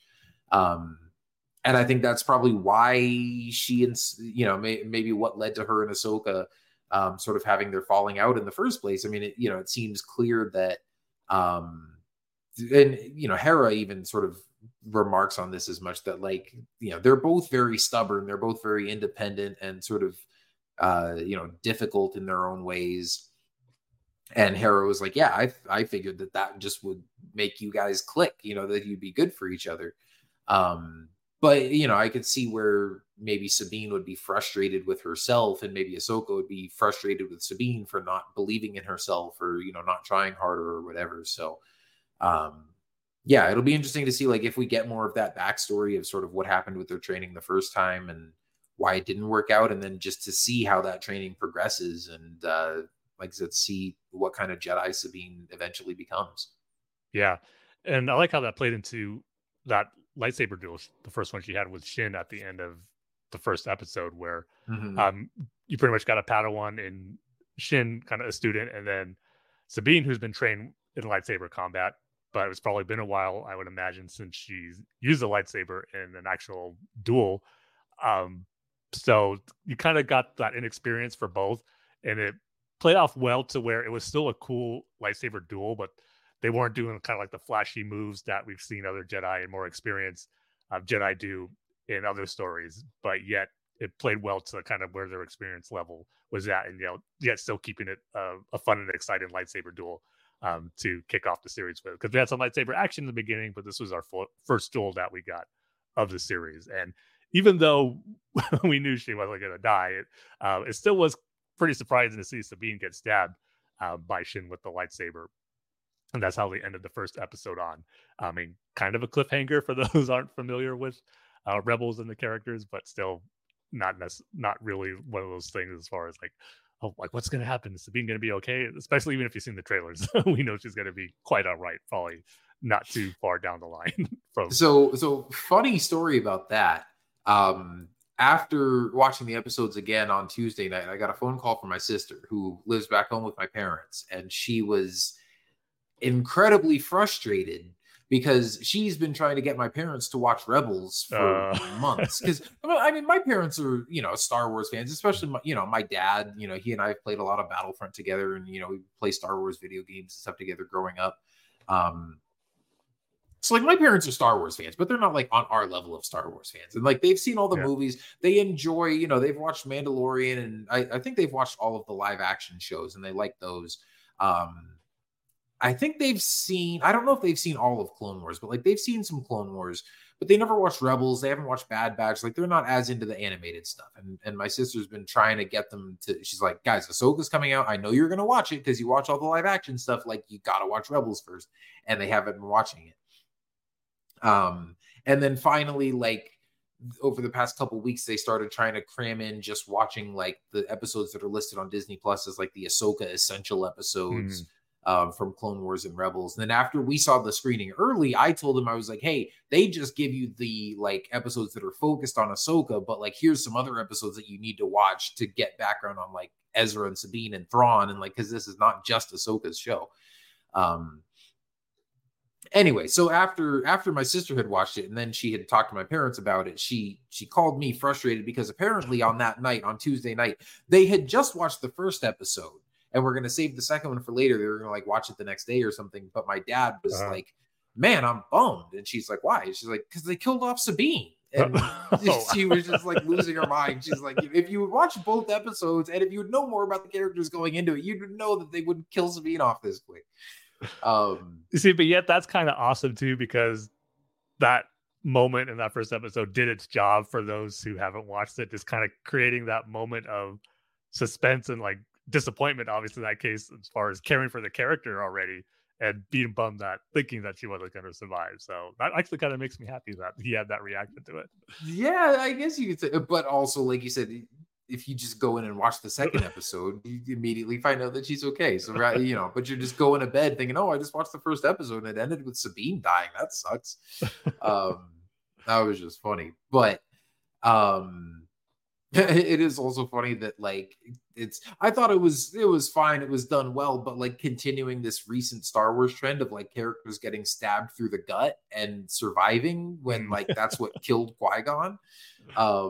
Now obviously when Sabine got stabbed at the end of that fight, like Ahsoka was right there and obviously she was able to get medical treatment right away. Meanwhile, Qui-Gon is just lying there suffering while Obi-Wan keeps fighting Darth Maul. So maybe he didn't die right away and, you know, could have been saved if they had rushed him to the hospital right away. That and plus the energy shields didn't go down right away. So that ate up some time for Qui-Gon. Yeah. But then you also have, you know, you have the Grand Inquisitor who gets stabbed by Reva and lives because the what did he say, like the will desire for revenge or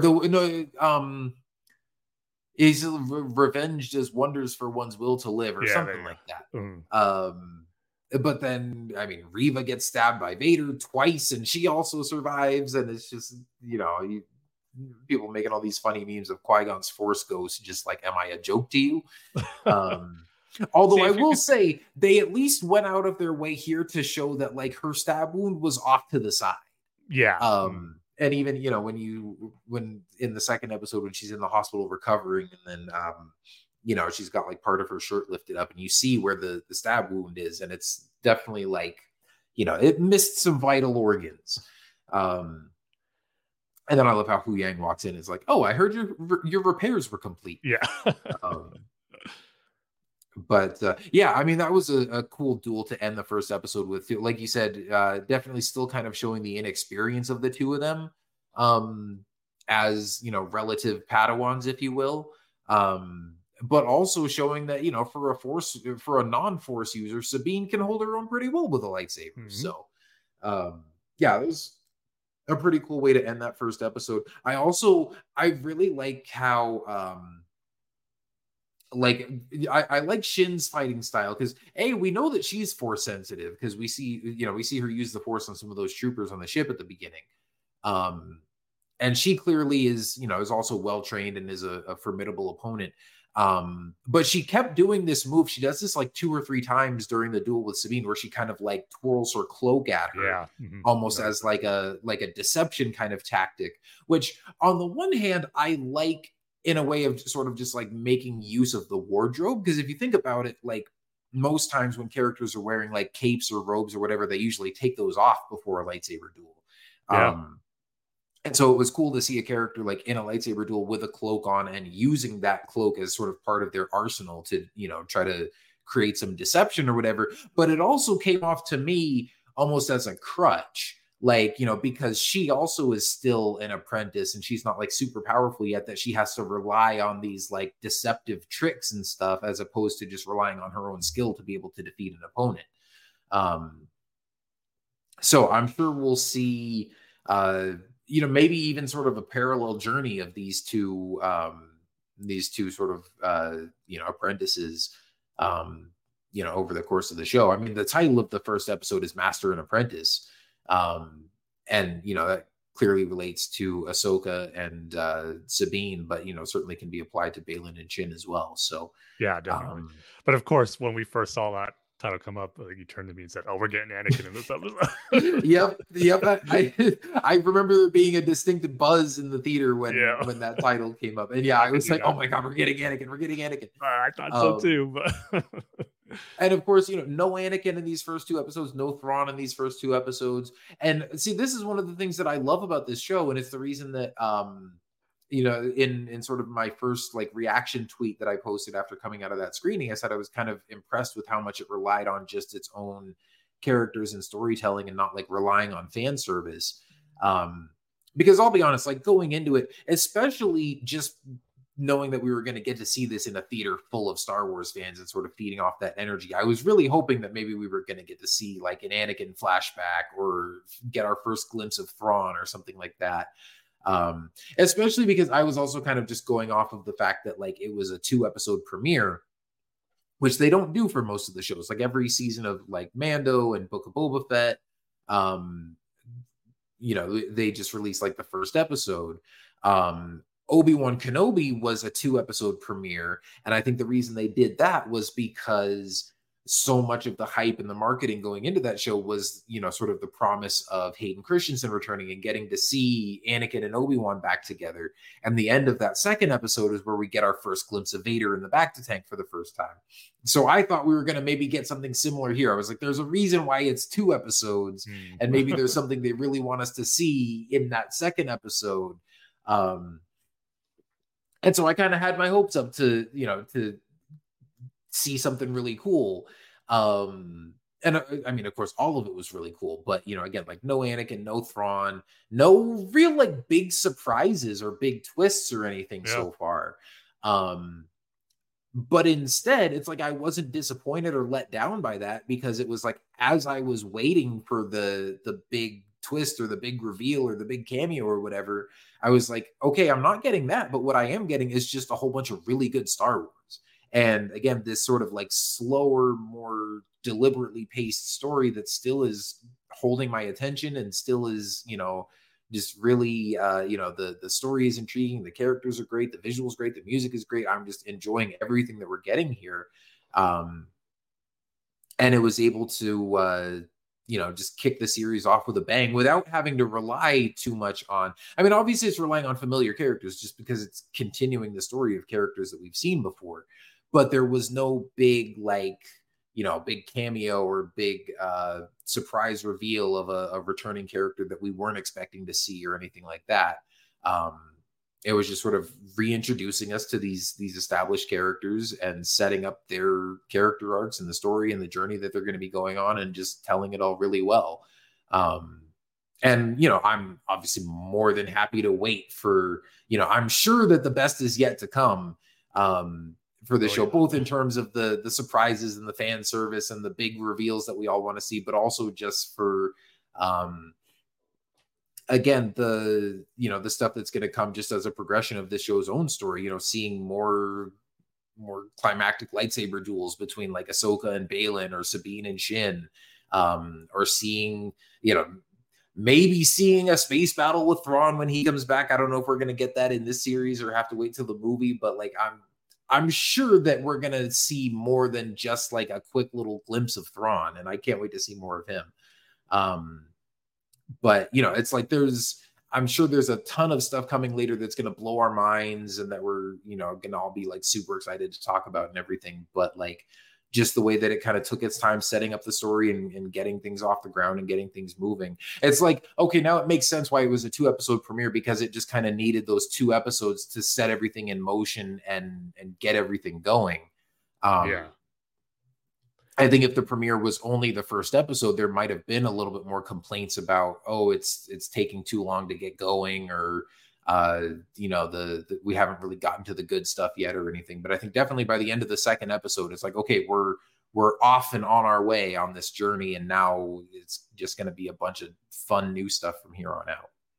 Yeah, it was a very satisfying end to like this 2-episode premiere where you just felt like the first phase of the story is completed. It was told really great. We got some cool action, like we said before, getting reunited with these characters again was all done so beautifully, and now that's done, and we're ready to kind of get into the main crux of the series and explore new territories with these familiar characters, but in obviously new and different scenarios, interacting with new characters. So it was just like a very satisfying ending to these first 2 episodes. That's really setting the journey off.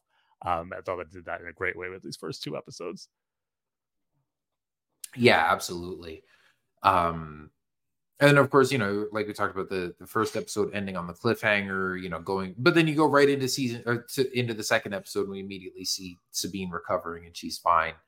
But then, of course the 2nd episode is a little, oh, sorry. I was going to say real quick, and in regards to the title of the 2nd episode, Toil and Trouble, I thought we were going to get into a lot more Night Sister stuff with it, like their force magic and what that might entail. But we got a little bit when we saw Morgan Elsbeth use like the green flame when she revealed the galaxy map. But just by that episode title, I thought we were going to get some like some more little crazy Night Sister stuff.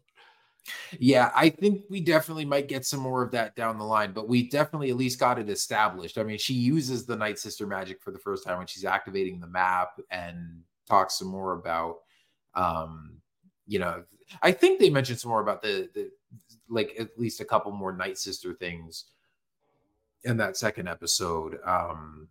But I think the toil and trouble obviously is referred to her as a witch, but also more just sort of like the bad guys scheming in general. Yeah.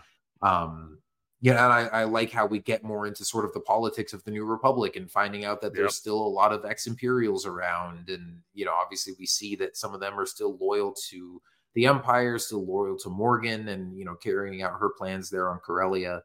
And again, that's the kind of world building type stuff that I love getting to see from these shows. So, the second one was a lot of fun as well, just sort of furthering the sort of the world and the current state of the galaxy and giving us more of sort of a perspective on like the New Republic versus the Empire and the way that people see everything.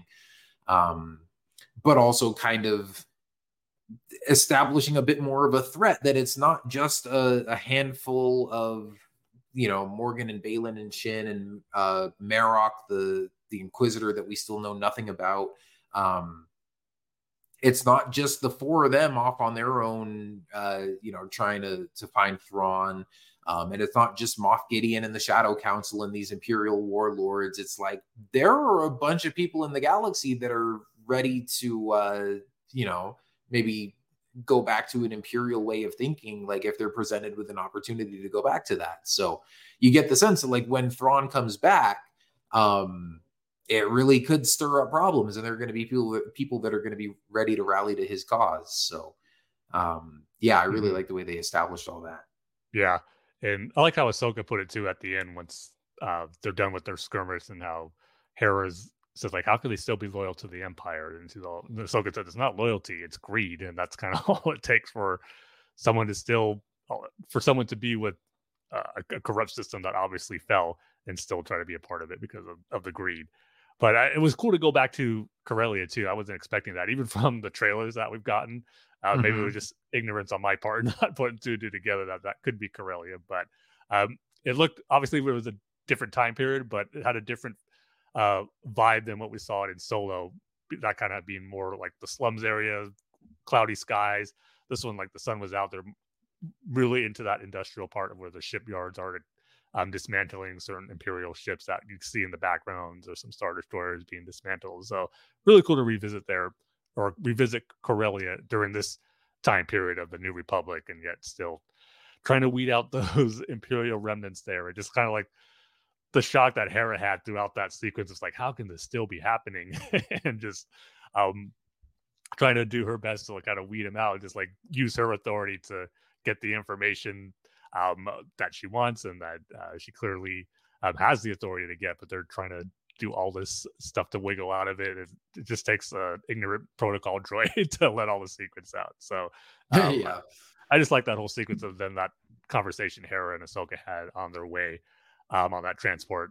Hera trying to nudge Ahsoka to take on Sabine again. So just a lot of great stuff, and that I kind of wasn't expecting to get that side of the state of the galaxy and Ahsoka dealing with the New Republic and the remnants of the Empire, but still cool to see just a little element of it play out during this time period.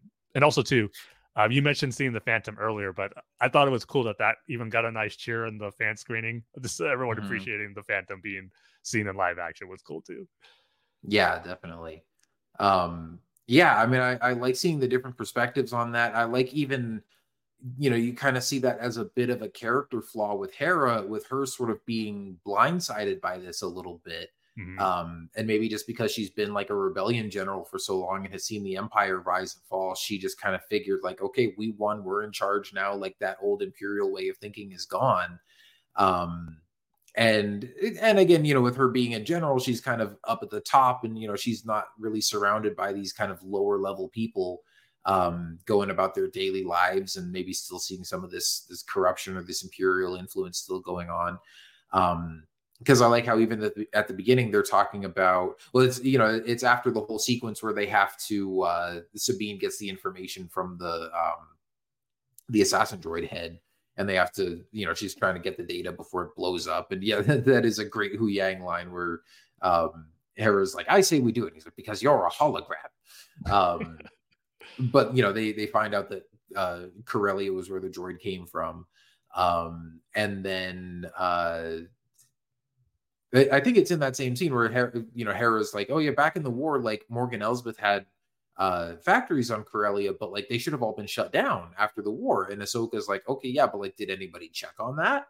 Like, you know, you just kind of assumed that it happened, but you know, maybe, like, again, I feel like, and we've seen this as a theme kind of even in the most recent season of Mando as well, of the New Republic kind of being like too idealistic and just like, oh, we're in this era of peace and everything's great. And like, yeah, sure, we'll welcome the ex-Imperials back in because they're citizens and they deserve jobs, and you know, like everything's gonna be fine. And Our you know, amnesty nobody's out program there works perfectly. exactly, yeah, like nobody's out there trying to get us. And you see that even with Hera a little bit being like, oh yeah, like we won, she lost, her factories would have been dismantled. And it's like, okay, yeah, you assume that, but like, did you check on it? Did you make sure it happened? Are you keeping a close eye on this stuff? And clearly they're not. So yeah, it was cool to see that. And I mean, as much as I loved that episode of you know, I really enjoyed that episode of Mando season 3, with all the New Republic stuff and with Elia Kane and Dr. Pershing and all that. It was nice to see it sort of organically woven into the story and not have to like take a whole separate detour episode to showcase that stuff. So that's another thing that I'm really looking forward to from Ahsoka as well, is just it telling one continuous story over these 8 episodes. And as much as I've enjoyed, you know, I've already rewatched the premiere a couple of times. And, you know, just these first 2 episodes are some, you know, great Star Wars that I enjoy watching, but I feel like it's going to be less like Mando, especially, you know, Mando seasons 1 and 2, where like you had some really sort of isolated episodes, or it's like there always was a sort of story long, or season long story arc. But each episode really stood on its own as its own standalone story. I feel like Ahsoka is going to be much more sort of serialized, and it's going to be like 8 chapters in this one long ongoing story, which is something that I think Rebels did really well. That's one of the things I really appreciate about that show. Like, it's fun to go back and rewatch specific episodes and specific arcs of Clone Wars because you get, you know, some really cool battles and lightsaber duels and stuff. But I think Rebels is almost more fulfilling to do like a full series rewatch because you get the full scale of this, you know, this story of this one group of characters that's continued all the way through. And I'm looking forward to seeing, you know, how they do that here in Ahsoka as well. And again, getting to see these different aspects of the galaxy and stuff sort of interwoven in, but seeing it all from the perspective of like Hera and Sabine and Ahsoka. So, yeah, I really like how they're pulling that off so far. Yep, just another cool element of the series that is doing so well. Yeah. But I'm curious if we'll get any more of that throughout. I kind of figured this might be it, like our one little state of the galaxy, so to speak, of Imperial remnants in the New Republic. Obviously, Hera is going to reach out to the leaders of the New Republic asking for their help. And the shots we've seen in the trailer. But as far as like really digging into like Imperial remnants spread out and kind of being taken by surprise of some still being amongst the New Republic. So we'll see if any more explored with that, but I'm kind of thinking that this was probably it. Well, see, I do think we might get some more of that explored once Thrawn comes back. And I think it's going to depend on how much of the show is spent just focusing on this quest to get to this other galaxy and find Thrawn and Ezra, and how much of it is going to be, you know, after Thrawn comes back and seeing the implications that has on the galaxy, and then setting up sort of whatever the big conflict is going to be in the movie. And just, you know, total speculation here, but looking ahead to the list of episodes and the list of directors, the next episode that Dave Filoni is directing is the 5th episode. And so I'm kind of guessing. I mean, again, That's looking where back Anakin at shows up. well, right. I'm thinking either that's where Anakin shows up or that's where Thrawn shows up, or both. But you feel like there's got to be a reason why Dave wanted to direct that one, and it's got to be a pretty important one. And so I'm thinking, like, if the first 5 episodes of the show are about the quest to find Thrawn, and then the next 3 episodes are like what happens when Thrawn and Ezra come back into our galaxy, then we could see a lot more interesting stuff of seeing, these spread out Imperial remnants and how they all respond to Thrawn's return and all that. So, yeah, it'll be interesting to see. But yeah, the second episode had, a lot of great stuff in here, a lot of fun action, in addition to, sort of that Imperial intrigue and whatever. But sort of once they reveal the plot and all those Imperials reveal themselves, and, first Ahsoka and Hera kind of make quick work of them up in that control room. And then, we get that cool shot of Ahsoka slicing through the window with her lightsabers and jumping out. And Hera goes back to the Phantom, and we get, that aerial chase scene of her and the Phantom chasing down that big transport that's carrying a big hyperdrive core. And so you get that fun sort of aerial sequence going on while you have Ahsoka on the ground with her lightsabers fighting another droid and Marok. Marok, I forget how Balin pronounces it. I think it's Marok. That's how I remember Balin saying it. But yeah, I mean, that was definitely a cool sequence. I love the way that, she kind of knocks him down, takes out the droid, and then like charges at him using the droid as like a shield, like speared on her lightsaber. And then they do a couple moves where they're like fighting, like dancing around the droid almost. So yeah, like some really cool choreography there. Again, I feel like we definitely still, like, the best is yet to come as far as lightsaber duels and action scenes go. But at the same time, like, for getting some exciting stuff to kick off these first 2 episodes, I think, the action was great. But like, I'm really excited to see like a full on lightsaber duel between Ahsoka and Balin. And I think even in some of the interviews, I think either Rosario Dawson or Ray Stevenson said that like they go at each other a couple of times over the course of the season. So obviously there's the one fight from the trailer where they're on the planet with the big star map activated, and they're sort of in the middle of that. And I'm thinking we might even get that within the next episode or two. I think that is the very next episode, if you were to ask me. Yeah, I mean, it depends on sort of how much stuff happens before we get there, because I'm thinking of everything else that we've seen from like TV spots and trailers and stuff, and it's like, well, this episode ended with Ahsoka and Sabine on their way there, so I wouldn't imagine there's not going to be an interruption that prevents them to go there, especially when you look at but we've seen a lot of space action type stuff with Shin and some other fighters, coming after them in space. So I think that might be how we kick off the next episode, with them trying to get to this planet and it being, sort of maybe more difficult than they expected and facing some resistance in the air or in space. But yeah, so it's just kind of a question of like how much other stuff that we don't know about is going to happen in that episode before they get on the ground and have that lightsaber duel. But that certainly could happen by the end of that episode or maybe in the next one.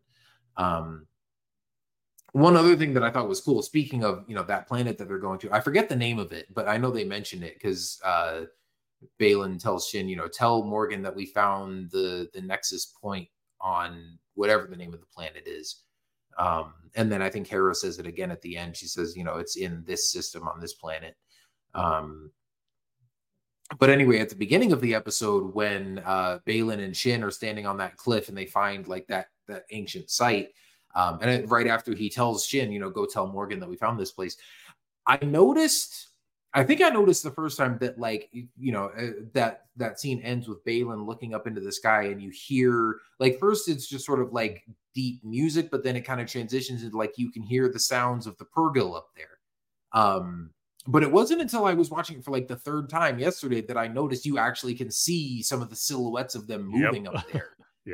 In the clouds. I don't know how I noticed that on my TV, but I didn't catch it on the movie theater screen. But yeah, that definitely stood out to me. It's like, oh, we've already seen Purrgils. I mean, it's just a tease again, but can't wait to see him in all their glory. But that was a cool. So that pretty much confirms that that's where like the scene that we've seen from the trailers where the ships are chasing around like the Purrgil in the clouds. It's like that's got to be right there. So, yeah, man, I can't wait for the next episode already. Right. I know it's going to be kind of a short one, at least according to some leaks that I've seen online. Is that the next one might only be like 35 minutes or thereabouts. But I always go back to like the first episode that Bo-Katan showed up in Mando season 2 was like the shortest episode of the season, and it's still one of my favorite ones. So, you know, they can make a lean, quick episode with no fat on it, and still have it be, you know, a really great one. So, yeah, it's all about pacing, not length. Yeah, absolutely. And just going back, I mean, sometimes those 30-35 minute episodes, you're afraid it's going to go by quick, but like they still pack a lot of interesting stuff in there. And you know, you think about even Clone Wars and Rebels with those episodes only being 22 minutes, like we're still getting a decent chunk more than that. So, and heck, even these 2 episodes, even the first one, which is like 55 minutes, that felt quick. Like at the theater, like I can't believe it's over already. Yeah, exactly. It's like every time one of them ended, it's like, no, I want it to keep going. Yeah. But just going back to that action sequence in the second episode, just how really cool it was, just going back and forth between Hera and Chopper and the Phantom, chasing that hyperdrive being taken, and then Ahsoka dueling with the assassin droid and the Inquisitor. And boy, Marok, his Inquisitor costume looks great. I might have said this before talking about the trailers, but I just love how that Inquisitor helmet and costume looks in live action, because we didn't get that with the Obi-Wan Inquisitors, with none of them not wearing any of their helmets. So now that we're getting it here in Ahsoka, it looks really cool. It just makes for just another cool Star Wars helmeted character in a lightsaber duel, which was awesome. But the best part of that whole sequence was not the actual duel, but when Marok jumps on the ship and he already threw his lightsaber, and then as he's pulling it back with the Force, just the casual short turn that Ahsoka does to dodge it like it was nothing. It just like child's play to her, which is so cool. And just again going back to that, to the training she got from Anakin, just invoking the stuff that Anakin does. And I saw this posted on Twitter today where they did the comparison of Anakin casually dodging that blaster fire in the Siege of Mandalore in the beginning. There, just how reminiscent of that was. It is just so cool. So that was just something that, because we did see kind of a lot of shots and clips of this duel in trailers and TV spots, but glad they didn't show that one, because that one was really cool to see watching the episode for the first time. Yeah, definitely. And even like I love the backflip that she does over the saber, as, you know, when he throws it at her for the first time. So like as far as just the choreography, the acrobatics, like the Jedi action scenes are definitely on point. And also, you know, of course, with Marok, with him being a masked helmeted character, there's obviously going to be plenty of speculation as to like, oh, who is he? Is it going to be somebody that we've seen before? There obviously was some speculation that maybe he was Ezra, who had like turned to the dark side, being with Thrawn for so long or something like that. Now, knowing that Thrawn is off in another galaxy, I'm pretty sure it's safe to say that that's not Ezra. As far as who he is, like, is it just going to be, you know, turn out that he is just a surviving Inquisitor? Or is it going to be some sort of familiar character? Like, I don't know. I would be fine with him just being a new character, as long as, like, I hope that he gets, you know, some interesting backstory, and maybe we find out like what happened to the Inquisitors and what happened to him, and why is he still out here as a mercenary, and how is he sort of like the last surviving one. I hope that he's not sort of just like there and we never really find out anything about him, but I don't need it to be like a shocking reveal that he's actually like Cal Kestis or something. But like, I love all the sort of the whole lineup of villains that they've got going so far. Like the fact that you've got Morgan, who's a Night Sister, and I love that reveal, and sort of, like I said, digging more into like the Night Sister lore and stuff like that. And also, like, I thought that in the Ahsoka episode of Mando season 2, like, I thought she was kind of just fine as like a villain of the week. I didn't find her like super compelling or anything. And I'm already finding her a lot more interesting in this show. So I love kind of the expansion that they're doing with her character. I love Balin and Shin so far and their whole, just sort of master and Padawan dynamic. And I really can't wait to find out more, especially about Balin's sort of ideology and his perspective on the Jedi and stuff. Because of course you have the moment at the end where he tells he tells Morgan that like he can sense Ahsoka coming for them, and he's like, man, it would be a shame to kill her because there's so few Jedi left. And you get the sense that like I definitely don't think that he's like conflicted or like an anti-hero or anything. Like he clearly is like working for the bad guys, but he's still got this sense of like nobility and sort of honor about him. Yeah. That I think is really interesting. But also just the fact that like he's a bad guy, but he's got an orange lightsaber and not a red lightsaber. And like Shin still wears a Jedi Padawan braid. So it's like, what is his view on sort of the Jedi traditions, and why is he still trying to keep certain things alive? And does he even, well, no, because he says we are no Jedi. I was going to say, does he still consider himself to be a Jedi in some respect? So he clearly does not claim to be a Jedi, but he's also out here keeping certain Jedi traditions alive and still clearly has some sort of like reverence and respect for them. So yeah, I can't wait to find out more about those characters as well. And then, of course, you've got Marok kind of rounding out the group so far as just kind of like some added muscle. But I think there's definitely room to explore him as an interesting character as well. So, yeah, it's just fun to right off the bat have this whole new group of villain characters and have them all immediately like stand out as like cool Star Wars villains that immediately like make an impression and just kind of have that sort of presence about them. I remember like, or you remember like the early press for like Mando season 1, and one of the things they talked about with the character design is that like iconic Star Wars characters have like a recognizable silhouette. And I don't know that, especially Balin and Shin, because they're like cloaked, like you wouldn't necessarily recognize their silhouette right away because there's so many other like cloaked and robed characters, but just their presence and the way that they stand, and especially their visuals. I mean, their costumes look so dang good that they just immediately feel like, yeah, this fits. Like I buy that as a Star Wars villain, and like I'm totally into it. I mean, there's even some shots like some of the shots, especially of Shin on Lothal, like at the end of that first episode where she, like when the probe droid comes back to her and then she's standing by the ship with the 2 droids flanking her and stuff. And I'm like, man, that's just such a good Star Wars villain shot.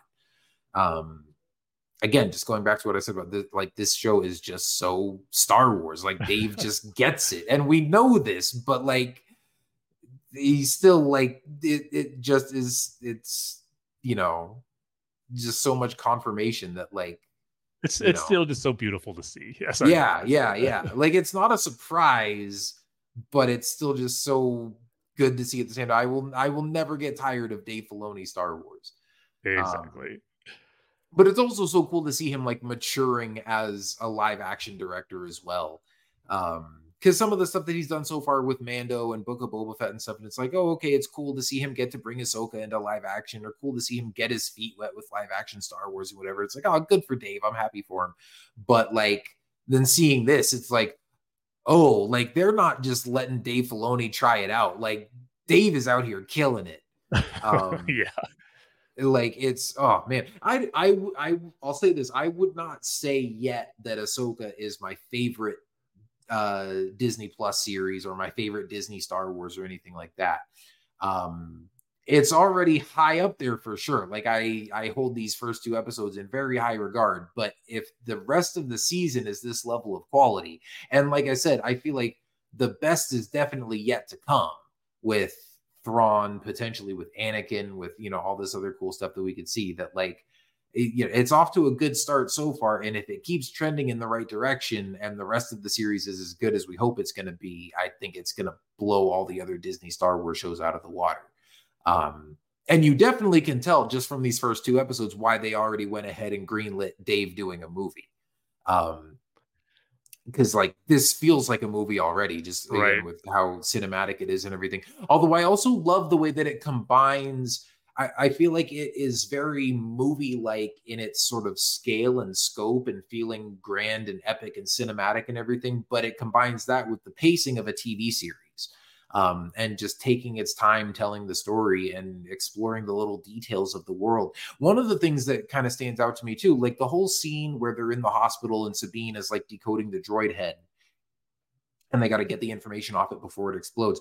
I feel like that's the kind of thing that you would only see in a TV show and feels like something very much out of like Clone Wars or Rebels. Because I feel like in a movie where you've got a lot more sort of important stuff to get to and you've only got 2 hours to tell the story, like Ahsoka would have just taken out the droid and maybe either examined it herself or like brought it to Sabine to examine. And just from like checking the serial number on the droid or something, they would have been like, oh, this came from Corellia.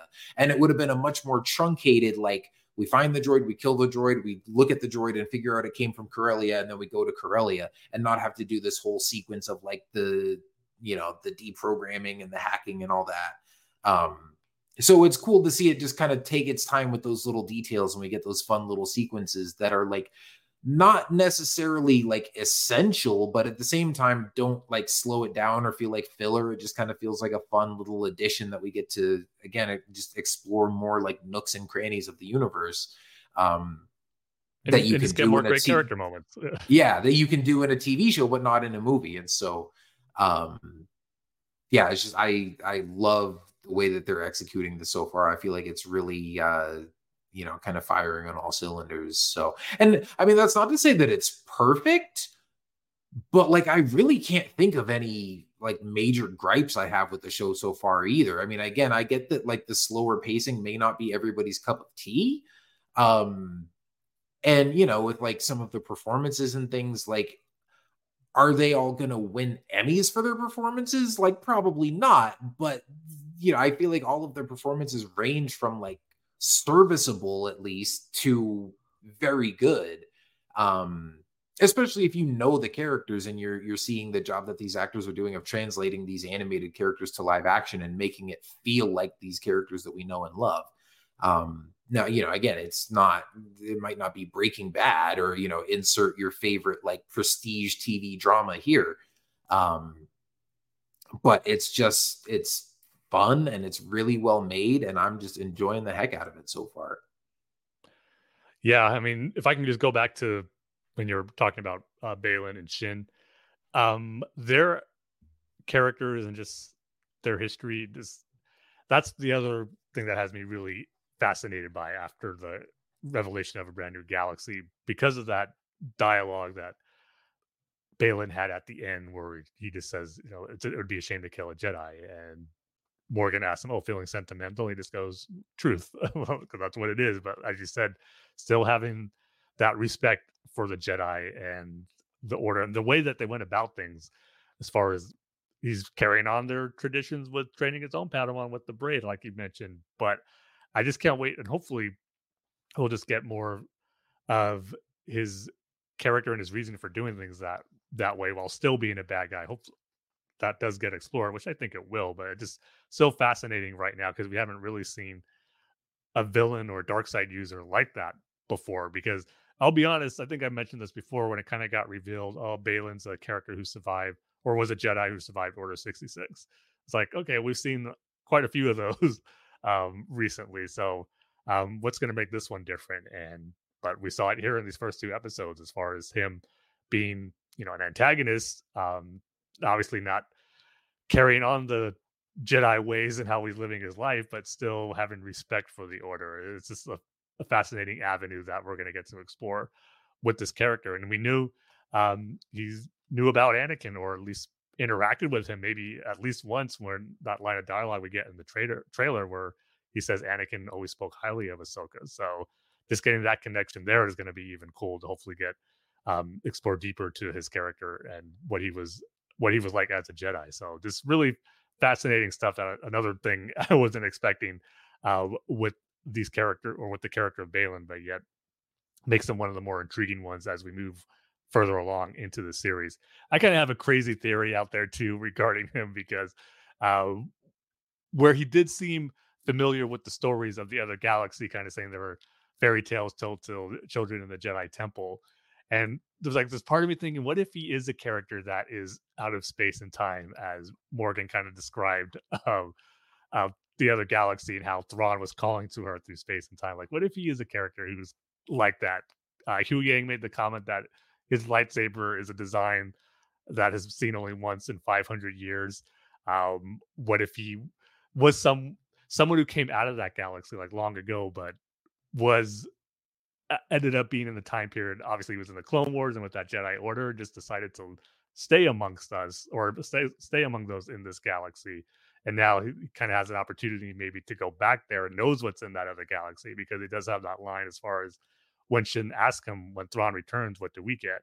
And he says, power, absolute power. And for me, anyway, I take it as like him knowing where Thrawn's at and what's in that galaxy could be his for the taking. So I don't know, maybe he's not from there, but just like some connection, or that he knows more than he's leading on. He might just be saying to Morgan that, oh, it's just fairy tales, when he knows it's like what's really there and what it's really like. And he's only helping her because maybe this is his way to get that power that he's seeking. So I'm just thinking maybe he has a connection to that as well. So we'll see. But even if they don't go down that route with him, it's still just a fascinating character to explore, just knowing of how he's a bad guy, but yet still holds the Jedi in, or at least respects still the Jedi and some of their ways and their teachings that he's still carrying on with his Padawan. So just interesting stuff with him that I necessarily wasn't expecting to get once we first got that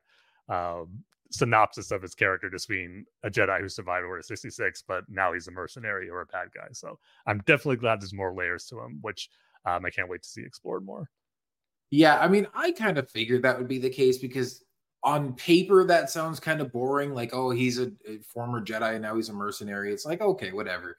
But just from the way that he appeared in the trailers and the ways that they had talked about him in interviews and stuff, I was like, I feel like there's going to be more kind of mystery and intrigue to this guy. I love the way that, Ray Stevenson kind of compared him to like an Arthurian knight who's, kind of on a quest and has his own goals and whatever. And so I'm looking forward to finding out more about that character and like just sort of what his motivations are.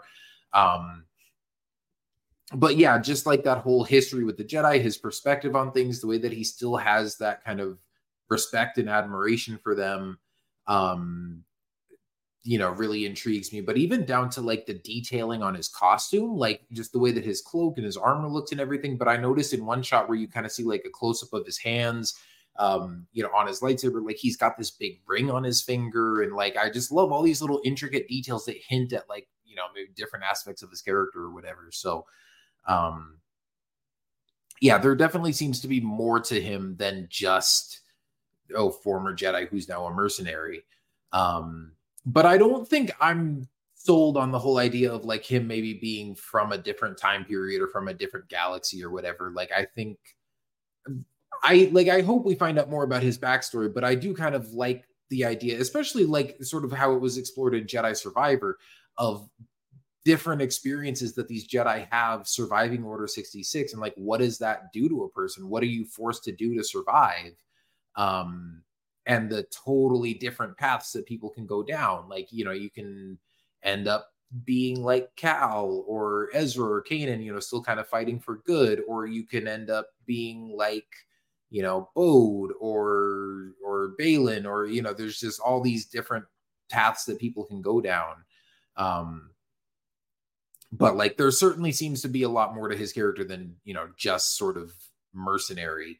And yet at the same time, he very much is a mercenary. Like, they established that right off the bat when he frees Morgan Elsbeth, and she's like, Balin, you're true to your word. And he says, yes, and I'm very well paid for it.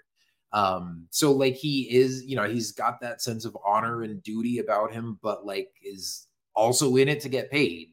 And so, yeah, maybe we'll find out more about like, sort of where does his ultimate loyalty lie? Like, is he really just in it for greed and power, or is there more to it than that?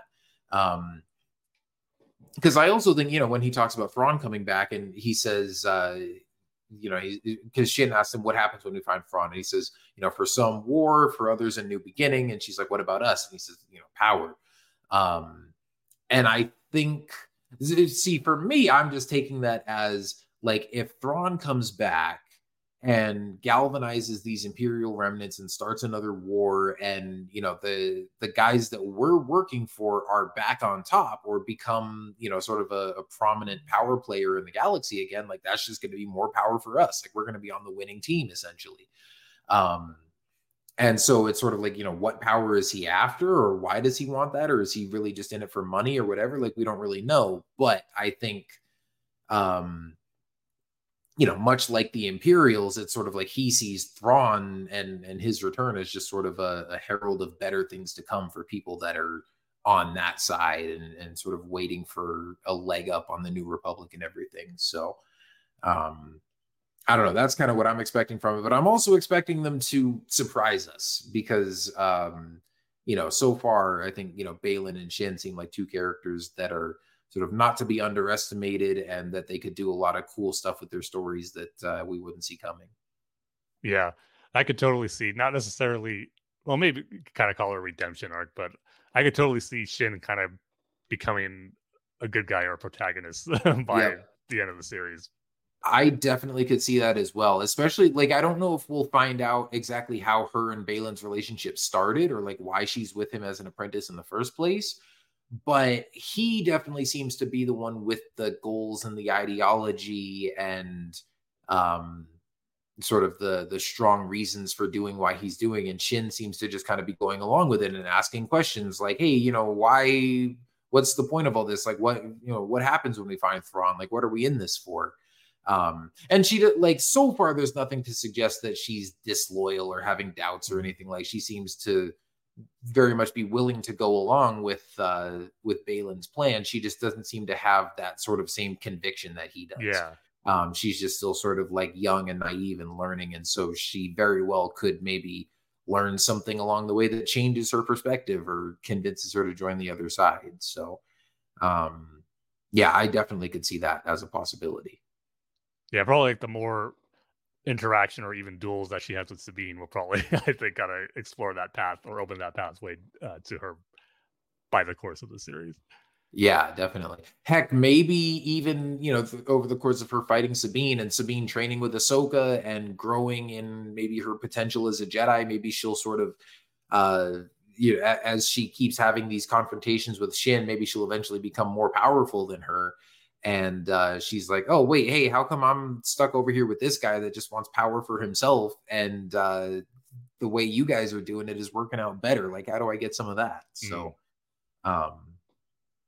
lots of possibilities, And it's weird that like there's only 6 more episodes left. Like it's, kind of a short season. I mean, it's what we're used to from these live action Disney Plus shows so far. But it feels like there's a lot of story they could still tell with this show. Yeah. But at the same time, I feel like they packed a lot of story into these first 2 episodes. And so, with 6 more to go, and especially if we get some longer ones, I know next week is supposed to be a short one, but I also did see something going around today that apparently that 5th episode that Dave Filoni is directing is supposed to be back up to like 50 minutes. I thought you were going to say 2 hours. Darn. You would not hear me complaining about that. But I mean, obviously plenty of time left to explore these characters and get into all this and, get a lot of revelations and backstory and stuff to chew on and think about and speculate and all that. I mean, they've already given us a lot to consider so far. Yeah, and it's just like we said, each character and I mean, there's not too many like separate story threads going on. They're already kind of converging with each other, but like you're just so invested with all the characters in this series so far, from the protagonist to the antagonist. So it's just great that you just, for us anyway, just be already so invested, intrigued, and just can't wait to see what comes next in every aspect. There's not like one uninteresting thing about it or one where you go, I wish we focus more on this group of characters or on this other side of it. But just the fact that you're just, for me, and I feel safe for speaking for you about this too, is that everything they're giving us with the story and the characters that we're seeing so far, where it's just working so well on every level that you just can't wait to see what happens next for everyone involved in the series. Yeah, definitely. No, I'll agree with that for sure. Like, And like you said, it is kind of all one like cohesive story. It's not like there's a bunch of separate subplots going on, but like there definitely is there's no character or sort of subplot or anything going on that I'm like less interested in, or it's not like when it cut away from Ahsoka and Hera on Corellia and went back to Sabine and Hu Yang on Lothal that I was like, oh, get back to Ahsoka and the Jedi action. Like, everything they were showing us and every character interaction and every story, sort of plot thread was all interesting and all kept my attention. And I'm sure that's going to continue to be the case going forward. But yeah, I'm just loving everything that they're giving us so far. Every character is interesting. Every every location, every battle, every story point, all had me hooked. So yeah, I can't wait to see more. Yeah, I mean, as much as we can't wait for each new episode, I already can't wait for next Tuesday for the third one. But at the same time, I want to savor these next 6 weeks too, because if these 2 episodes are any indication, these next few episodes, it's going to be a special time to experience this whole series over the course of these next 6 weeks. So, and yeah, time just seems to go by faster and faster these days. So we kind of try to savor these moments as much as we can. Yeah, like it's hard because part of me wants to savor it and enjoy each week and enjoy the specialness of, getting these new stories every week. And another part of me already can't wait to binge the entire series after it's over. Especially because again, it feels more serialized and like it's all just kind of be chapters in one long story. And it's like, I can't wait till the story is complete and we get to, rewatch it and kind of experience the whole thing. Like this is definitely one of those shows that probably the week after it's over, like I'm going to set aside a Saturday and just binge it all the way through, and see how the entire story unfolds and plays out. Yeah, and just thinking ahead to seeing Thrawn and seeing Ezra and maybe potentially seeing Anakin and stuff like that. I already can't wait to get there, and at the same time, it's like I want to take my time and enjoy the stuff we're getting, as we're getting it. So. Yeah, I'm loving it so far. It's fantastic. It was well worth the wait. Oh, and before we wrap up, the one last specific point that I wanted to bring up that we didn't mention yet, and I'll let you go if you have anything else that we didn't get to that you wanted to talk about too. But in that very last scene where Chopper gets the tracking beacon on that hyperdrive core, and then it takes off into hyperspace, and then we see where it's going and what it's being used for, and it's like this. Looks like a giant, like the hyperdrive docking rings that they used for the Jedi starfighters back in the prequels. But it's like a massive one of those. And it's funny because I think there was like one of the recent TV spots or something that they showed like a brief glimpse of that. And I was like, I didn't pay too much attention to it because I was like, that looks like a giant Jedi starfighter hyperdrive ring. Why would they be building one of those? I don't know. Like, it looks kind of silly, but I'm sure there's a good reason for it in the story, and didn't really think much of it aside from that. But then like once you get the full context of the story and everything, and then you see that at the end of that episode, and immediately I'm like, oh shoot, they're building something that A, has enough hyperdrive power to travel to that other galaxy, and B, is big enough to dock with a disabled Star Destroyer and bring it back. Like that's how they're getting Thrawn back here. Not to mention the fact that the sort of command deck or whatever at the top of that structure that we see Morgan on, we see a shot of Thrawn in that same room in the trailer. Yeah. So like that already is getting me excited, thinking like, oh, it's all coming together. Like we know how he's getting back. But man, just seeing that, like seeing the Chimera get brought back in that thing is going to be really cool. Yeah, that's going to be great to see that ship in live action. Yeah. Oh man, like I said, I already can't wait until just the glory shot of the Chimera flying in overhead with Thrawn's, the full orchestrated version of Thrawn's theme blaring, and like seeing him in action for the first time, like wiping out a New Republic patrol fleet or something like that. Like just, it's going to be so cool. Yep, just another thing to put on the list of exciting stuff that we can't wait to see in this series. Yeah, that's going to be a cool moment. Like as you're describing it, it's like, yeah, I can already picture that in my head. How awesome that's going to be. Yeah. Yeah, like I said, that 5th episode that Dave is directing, I'm like, I'm putting a pin in that one. Like, is that the Anakin episode? Is that the Thrawn episode? Is it both? Um, but also, I mean, I love the director lineup that they've got lined up for the show as well. Because, like I said, Dave Filoni directed the 1st episode, and then this 2nd episode and then next week's 3rd episode were both directed by Steph Green, who did the train heist episode in the Book of Boba Fett, where he becomes one with the Tusken tribe and everything, which is the best Boba Fett episode of the Book of Boba Fett. Yes. I love that one. And then we got Peter Ramsey directing episode 4, and he did he was one of the directors on Into the Spider-Verse, and he joined the Star Wars team for season 3 of Mando, and he directed the pirate episode, which is one of my favorite episodes of the season, and he did a great job on that. So I can't wait to see what he does with his Ahsoka episode. And then I know Dave's doing episode 5. I know Rick Famuyiwa was directing the finale, and we know his track record with Mandalorian. And then I should look it up. I can't remember the names of the 2 directors doing episodes 6 and 7, but I know they're both new to Star Wars, and I know one of them did Daredevil and one of them did House of the Dragon. So, like, 2 other new directors with, like, good pedigrees that should be able to deliver some exciting new stuff. So, it's just I can't believe we're finally here. It's these first 2 episodes have been fantastic, and I think we're in for a really special next 6 weeks.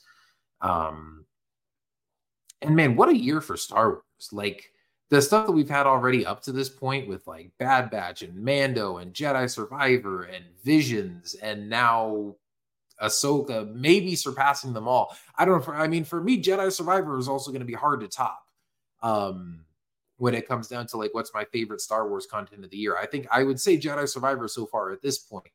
But these first 2 episodes of Ahsoka are fantastic, and like I said, if the next 6 are as good as the first 2 or better as we hope they're going to be, it's just it's going to be something really special when it's all said and done. Yeah, I mean, this is probably the last bit of big Star Wars content we'll get for 2023, but in my opinion, they're saving the best for last, and I think these 2 episodes are an indication already that this is going to be quite the Star Wars experience, and as I said at the beginning, just the Star Wars event of the year, and I think it's already proven that with these first 2 episodes. So yeah, and getting the chance to talk about it with you and eventually Paul over these next few weeks is going to be part of the fun as well too, and just sharing our excitement and just kind of geeking out of all this stuff that we're excited to get over the course of this series is going to be so much fun. Yeah, definitely. I know I feel like we've pretty much left no stone unturned, but was there anything about the first 2 episodes that we didn't talk about yet that you wanted to bring up? No, I think we got it all covered. I know we kind of went all over the place and didn't follow it scene by scene over the course of these first 2 episodes, but still, I think we talked about all the stuff that we loved about it, and just what makes it such a great series so far, and just what has us so excited for the potential of the rest of the series. So yeah, it was just great. Great all the way around. Yeah, loved it. All right. Well, I know you put out the question on social media too, or asking the listeners what they thought about it, and I know we got some responses of what they have to say. So yeah, first up, we got a response from Star Wars Wayseeker, who just says, loved it. And then Yoda Who says, amazing, so much Legends goodness and new lore.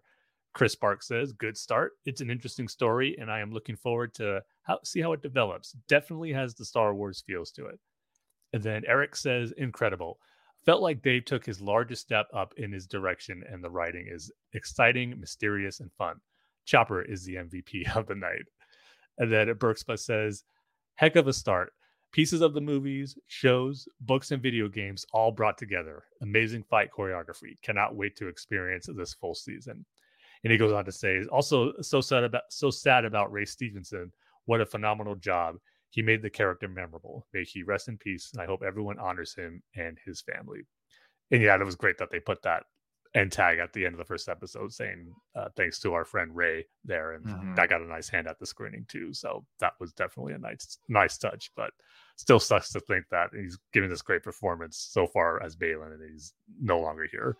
But Yeah, he's definitely missed. And it's really tragic that he's no longer with us, but giving a fantastic performance for sure that I know everybody's been, really high on, and he's been a highlight of the show so far. So And also too, just as I rewatched Rebels, is how great he was as Gar Saxon too. Yeah. There. Yeah, you forget sometimes that he plays these two completely different roles. It's funny, same with Clancy Brown. Like, he's already been in the live action Star Wars in The Mandalorian, and he's also like Savage Press, along with being Ryder Azadi. So it's cool that these guys get to do multiple different roles and things. But yeah, no, Ray Stevenson making his presence felt for sure. And if this, I don't think he has any other unreleased stuff that he worked on before he passed. So I mean, this is shaping up to be a heck of a final role. But he'll be sorely missed for sure. But yeah, I mean, thank you to all you guys for chiming in with your thoughts. Glad you're all enjoying the show as much as we are. Yeah. Yeah, and like I said, it's been nice to see, more or less positive reception across the board. And especially among, sort of the diehard fans and the Clone Wars and Rebels fans. I know people have just been so ecstatic to see these characters come to life. And of course, not that makes the animated stuff any less valid. Like, obviously, animated Star Wars is still great Star Wars, and it's not like it has to be live action to like really count. But I don't know. It's just cool to get to see Dave, sort of transcend these mediums and like start these characters out in animation, and then get to now make live action Star Wars that's sort of like emulating the movies that George made that he, fell in love with in the first place and stuff, and get to see a live action Ahsoka stand alongside, Anakin and Luke and these great Star Wars heroes and stuff like that. So, yeah, it's just really cool. I'm super excited for Dave and the cast and everybody involved. And just glad that the show is finally here, and can't wait to go on the ride for these next few weeks. Yep, definitely worth the wait. And I know it's always Absolutely gonna get better from here. Yeah, and I will say this too, like, my expectations for this show going in were pretty astronomically high. Like, and I've talked about this before, sometimes I try to keep my expectations in check for things, and then sometimes before the releases, with all the hype in the trailers and stuff, like I completely fail to keep my expectations in check. And even a lot of times with new Star Wars, especially with the recent movies and stuff, like sometimes because my expectations are so high, that kind of hurts maybe like my first viewing experience, where it's like the first time it's like, it didn't quite live up to my expectations, or I'm not sure what to think of it because it's not what I thought it would be or whatever. And then, after a couple more times, I'm like, okay, I enjoy it more maybe on a second rewatch, where I can just kind of enjoy it for what it is, and not sort of like comparing it to what I expected it to be or what I thought it would be or whatever. And I had very high expectations for Ahsoka coming in, and I would say so far it's meeting all of those high expectations. I don't know if I would quite say that it's like blown them away or anything, just because it was already so high, but like the bar was high and it met the bar. And I think it's going to just keep exceeding the bar further in the weeks to come. But I'm so pleased with it so far. It's just some dang good Star Wars, and I can't say that enough. I'm willing to bet over the next few weeks you'll say it exceeded expectations. Just have a feeling. Oh, I think it probably will. And again, I'm not saying that like, oh, it's just all right. Like, no, it's fantastic. It's just I expected it to be fantastic, and so far it absolutely is. So, yeah, I'm loving it. I can't wait to see what comes next. Can't wait to keep talking about it with all you guys. Like I said, I'm bummed that I'm going to miss the discussion for whatever happens next week, but hopefully in the weeks that follow we can get the three of us back on here. And I'm sure we'll have another 3 or 4 hour episode before the end of this show. I know we're coming in at just about 2.5 for now, and it's already getting kind of late and I'm getting tired, but whenever Anakin shows up, yeah, that's going to be a barn burner of an episode, but it might be that 5th episode. Very well could be.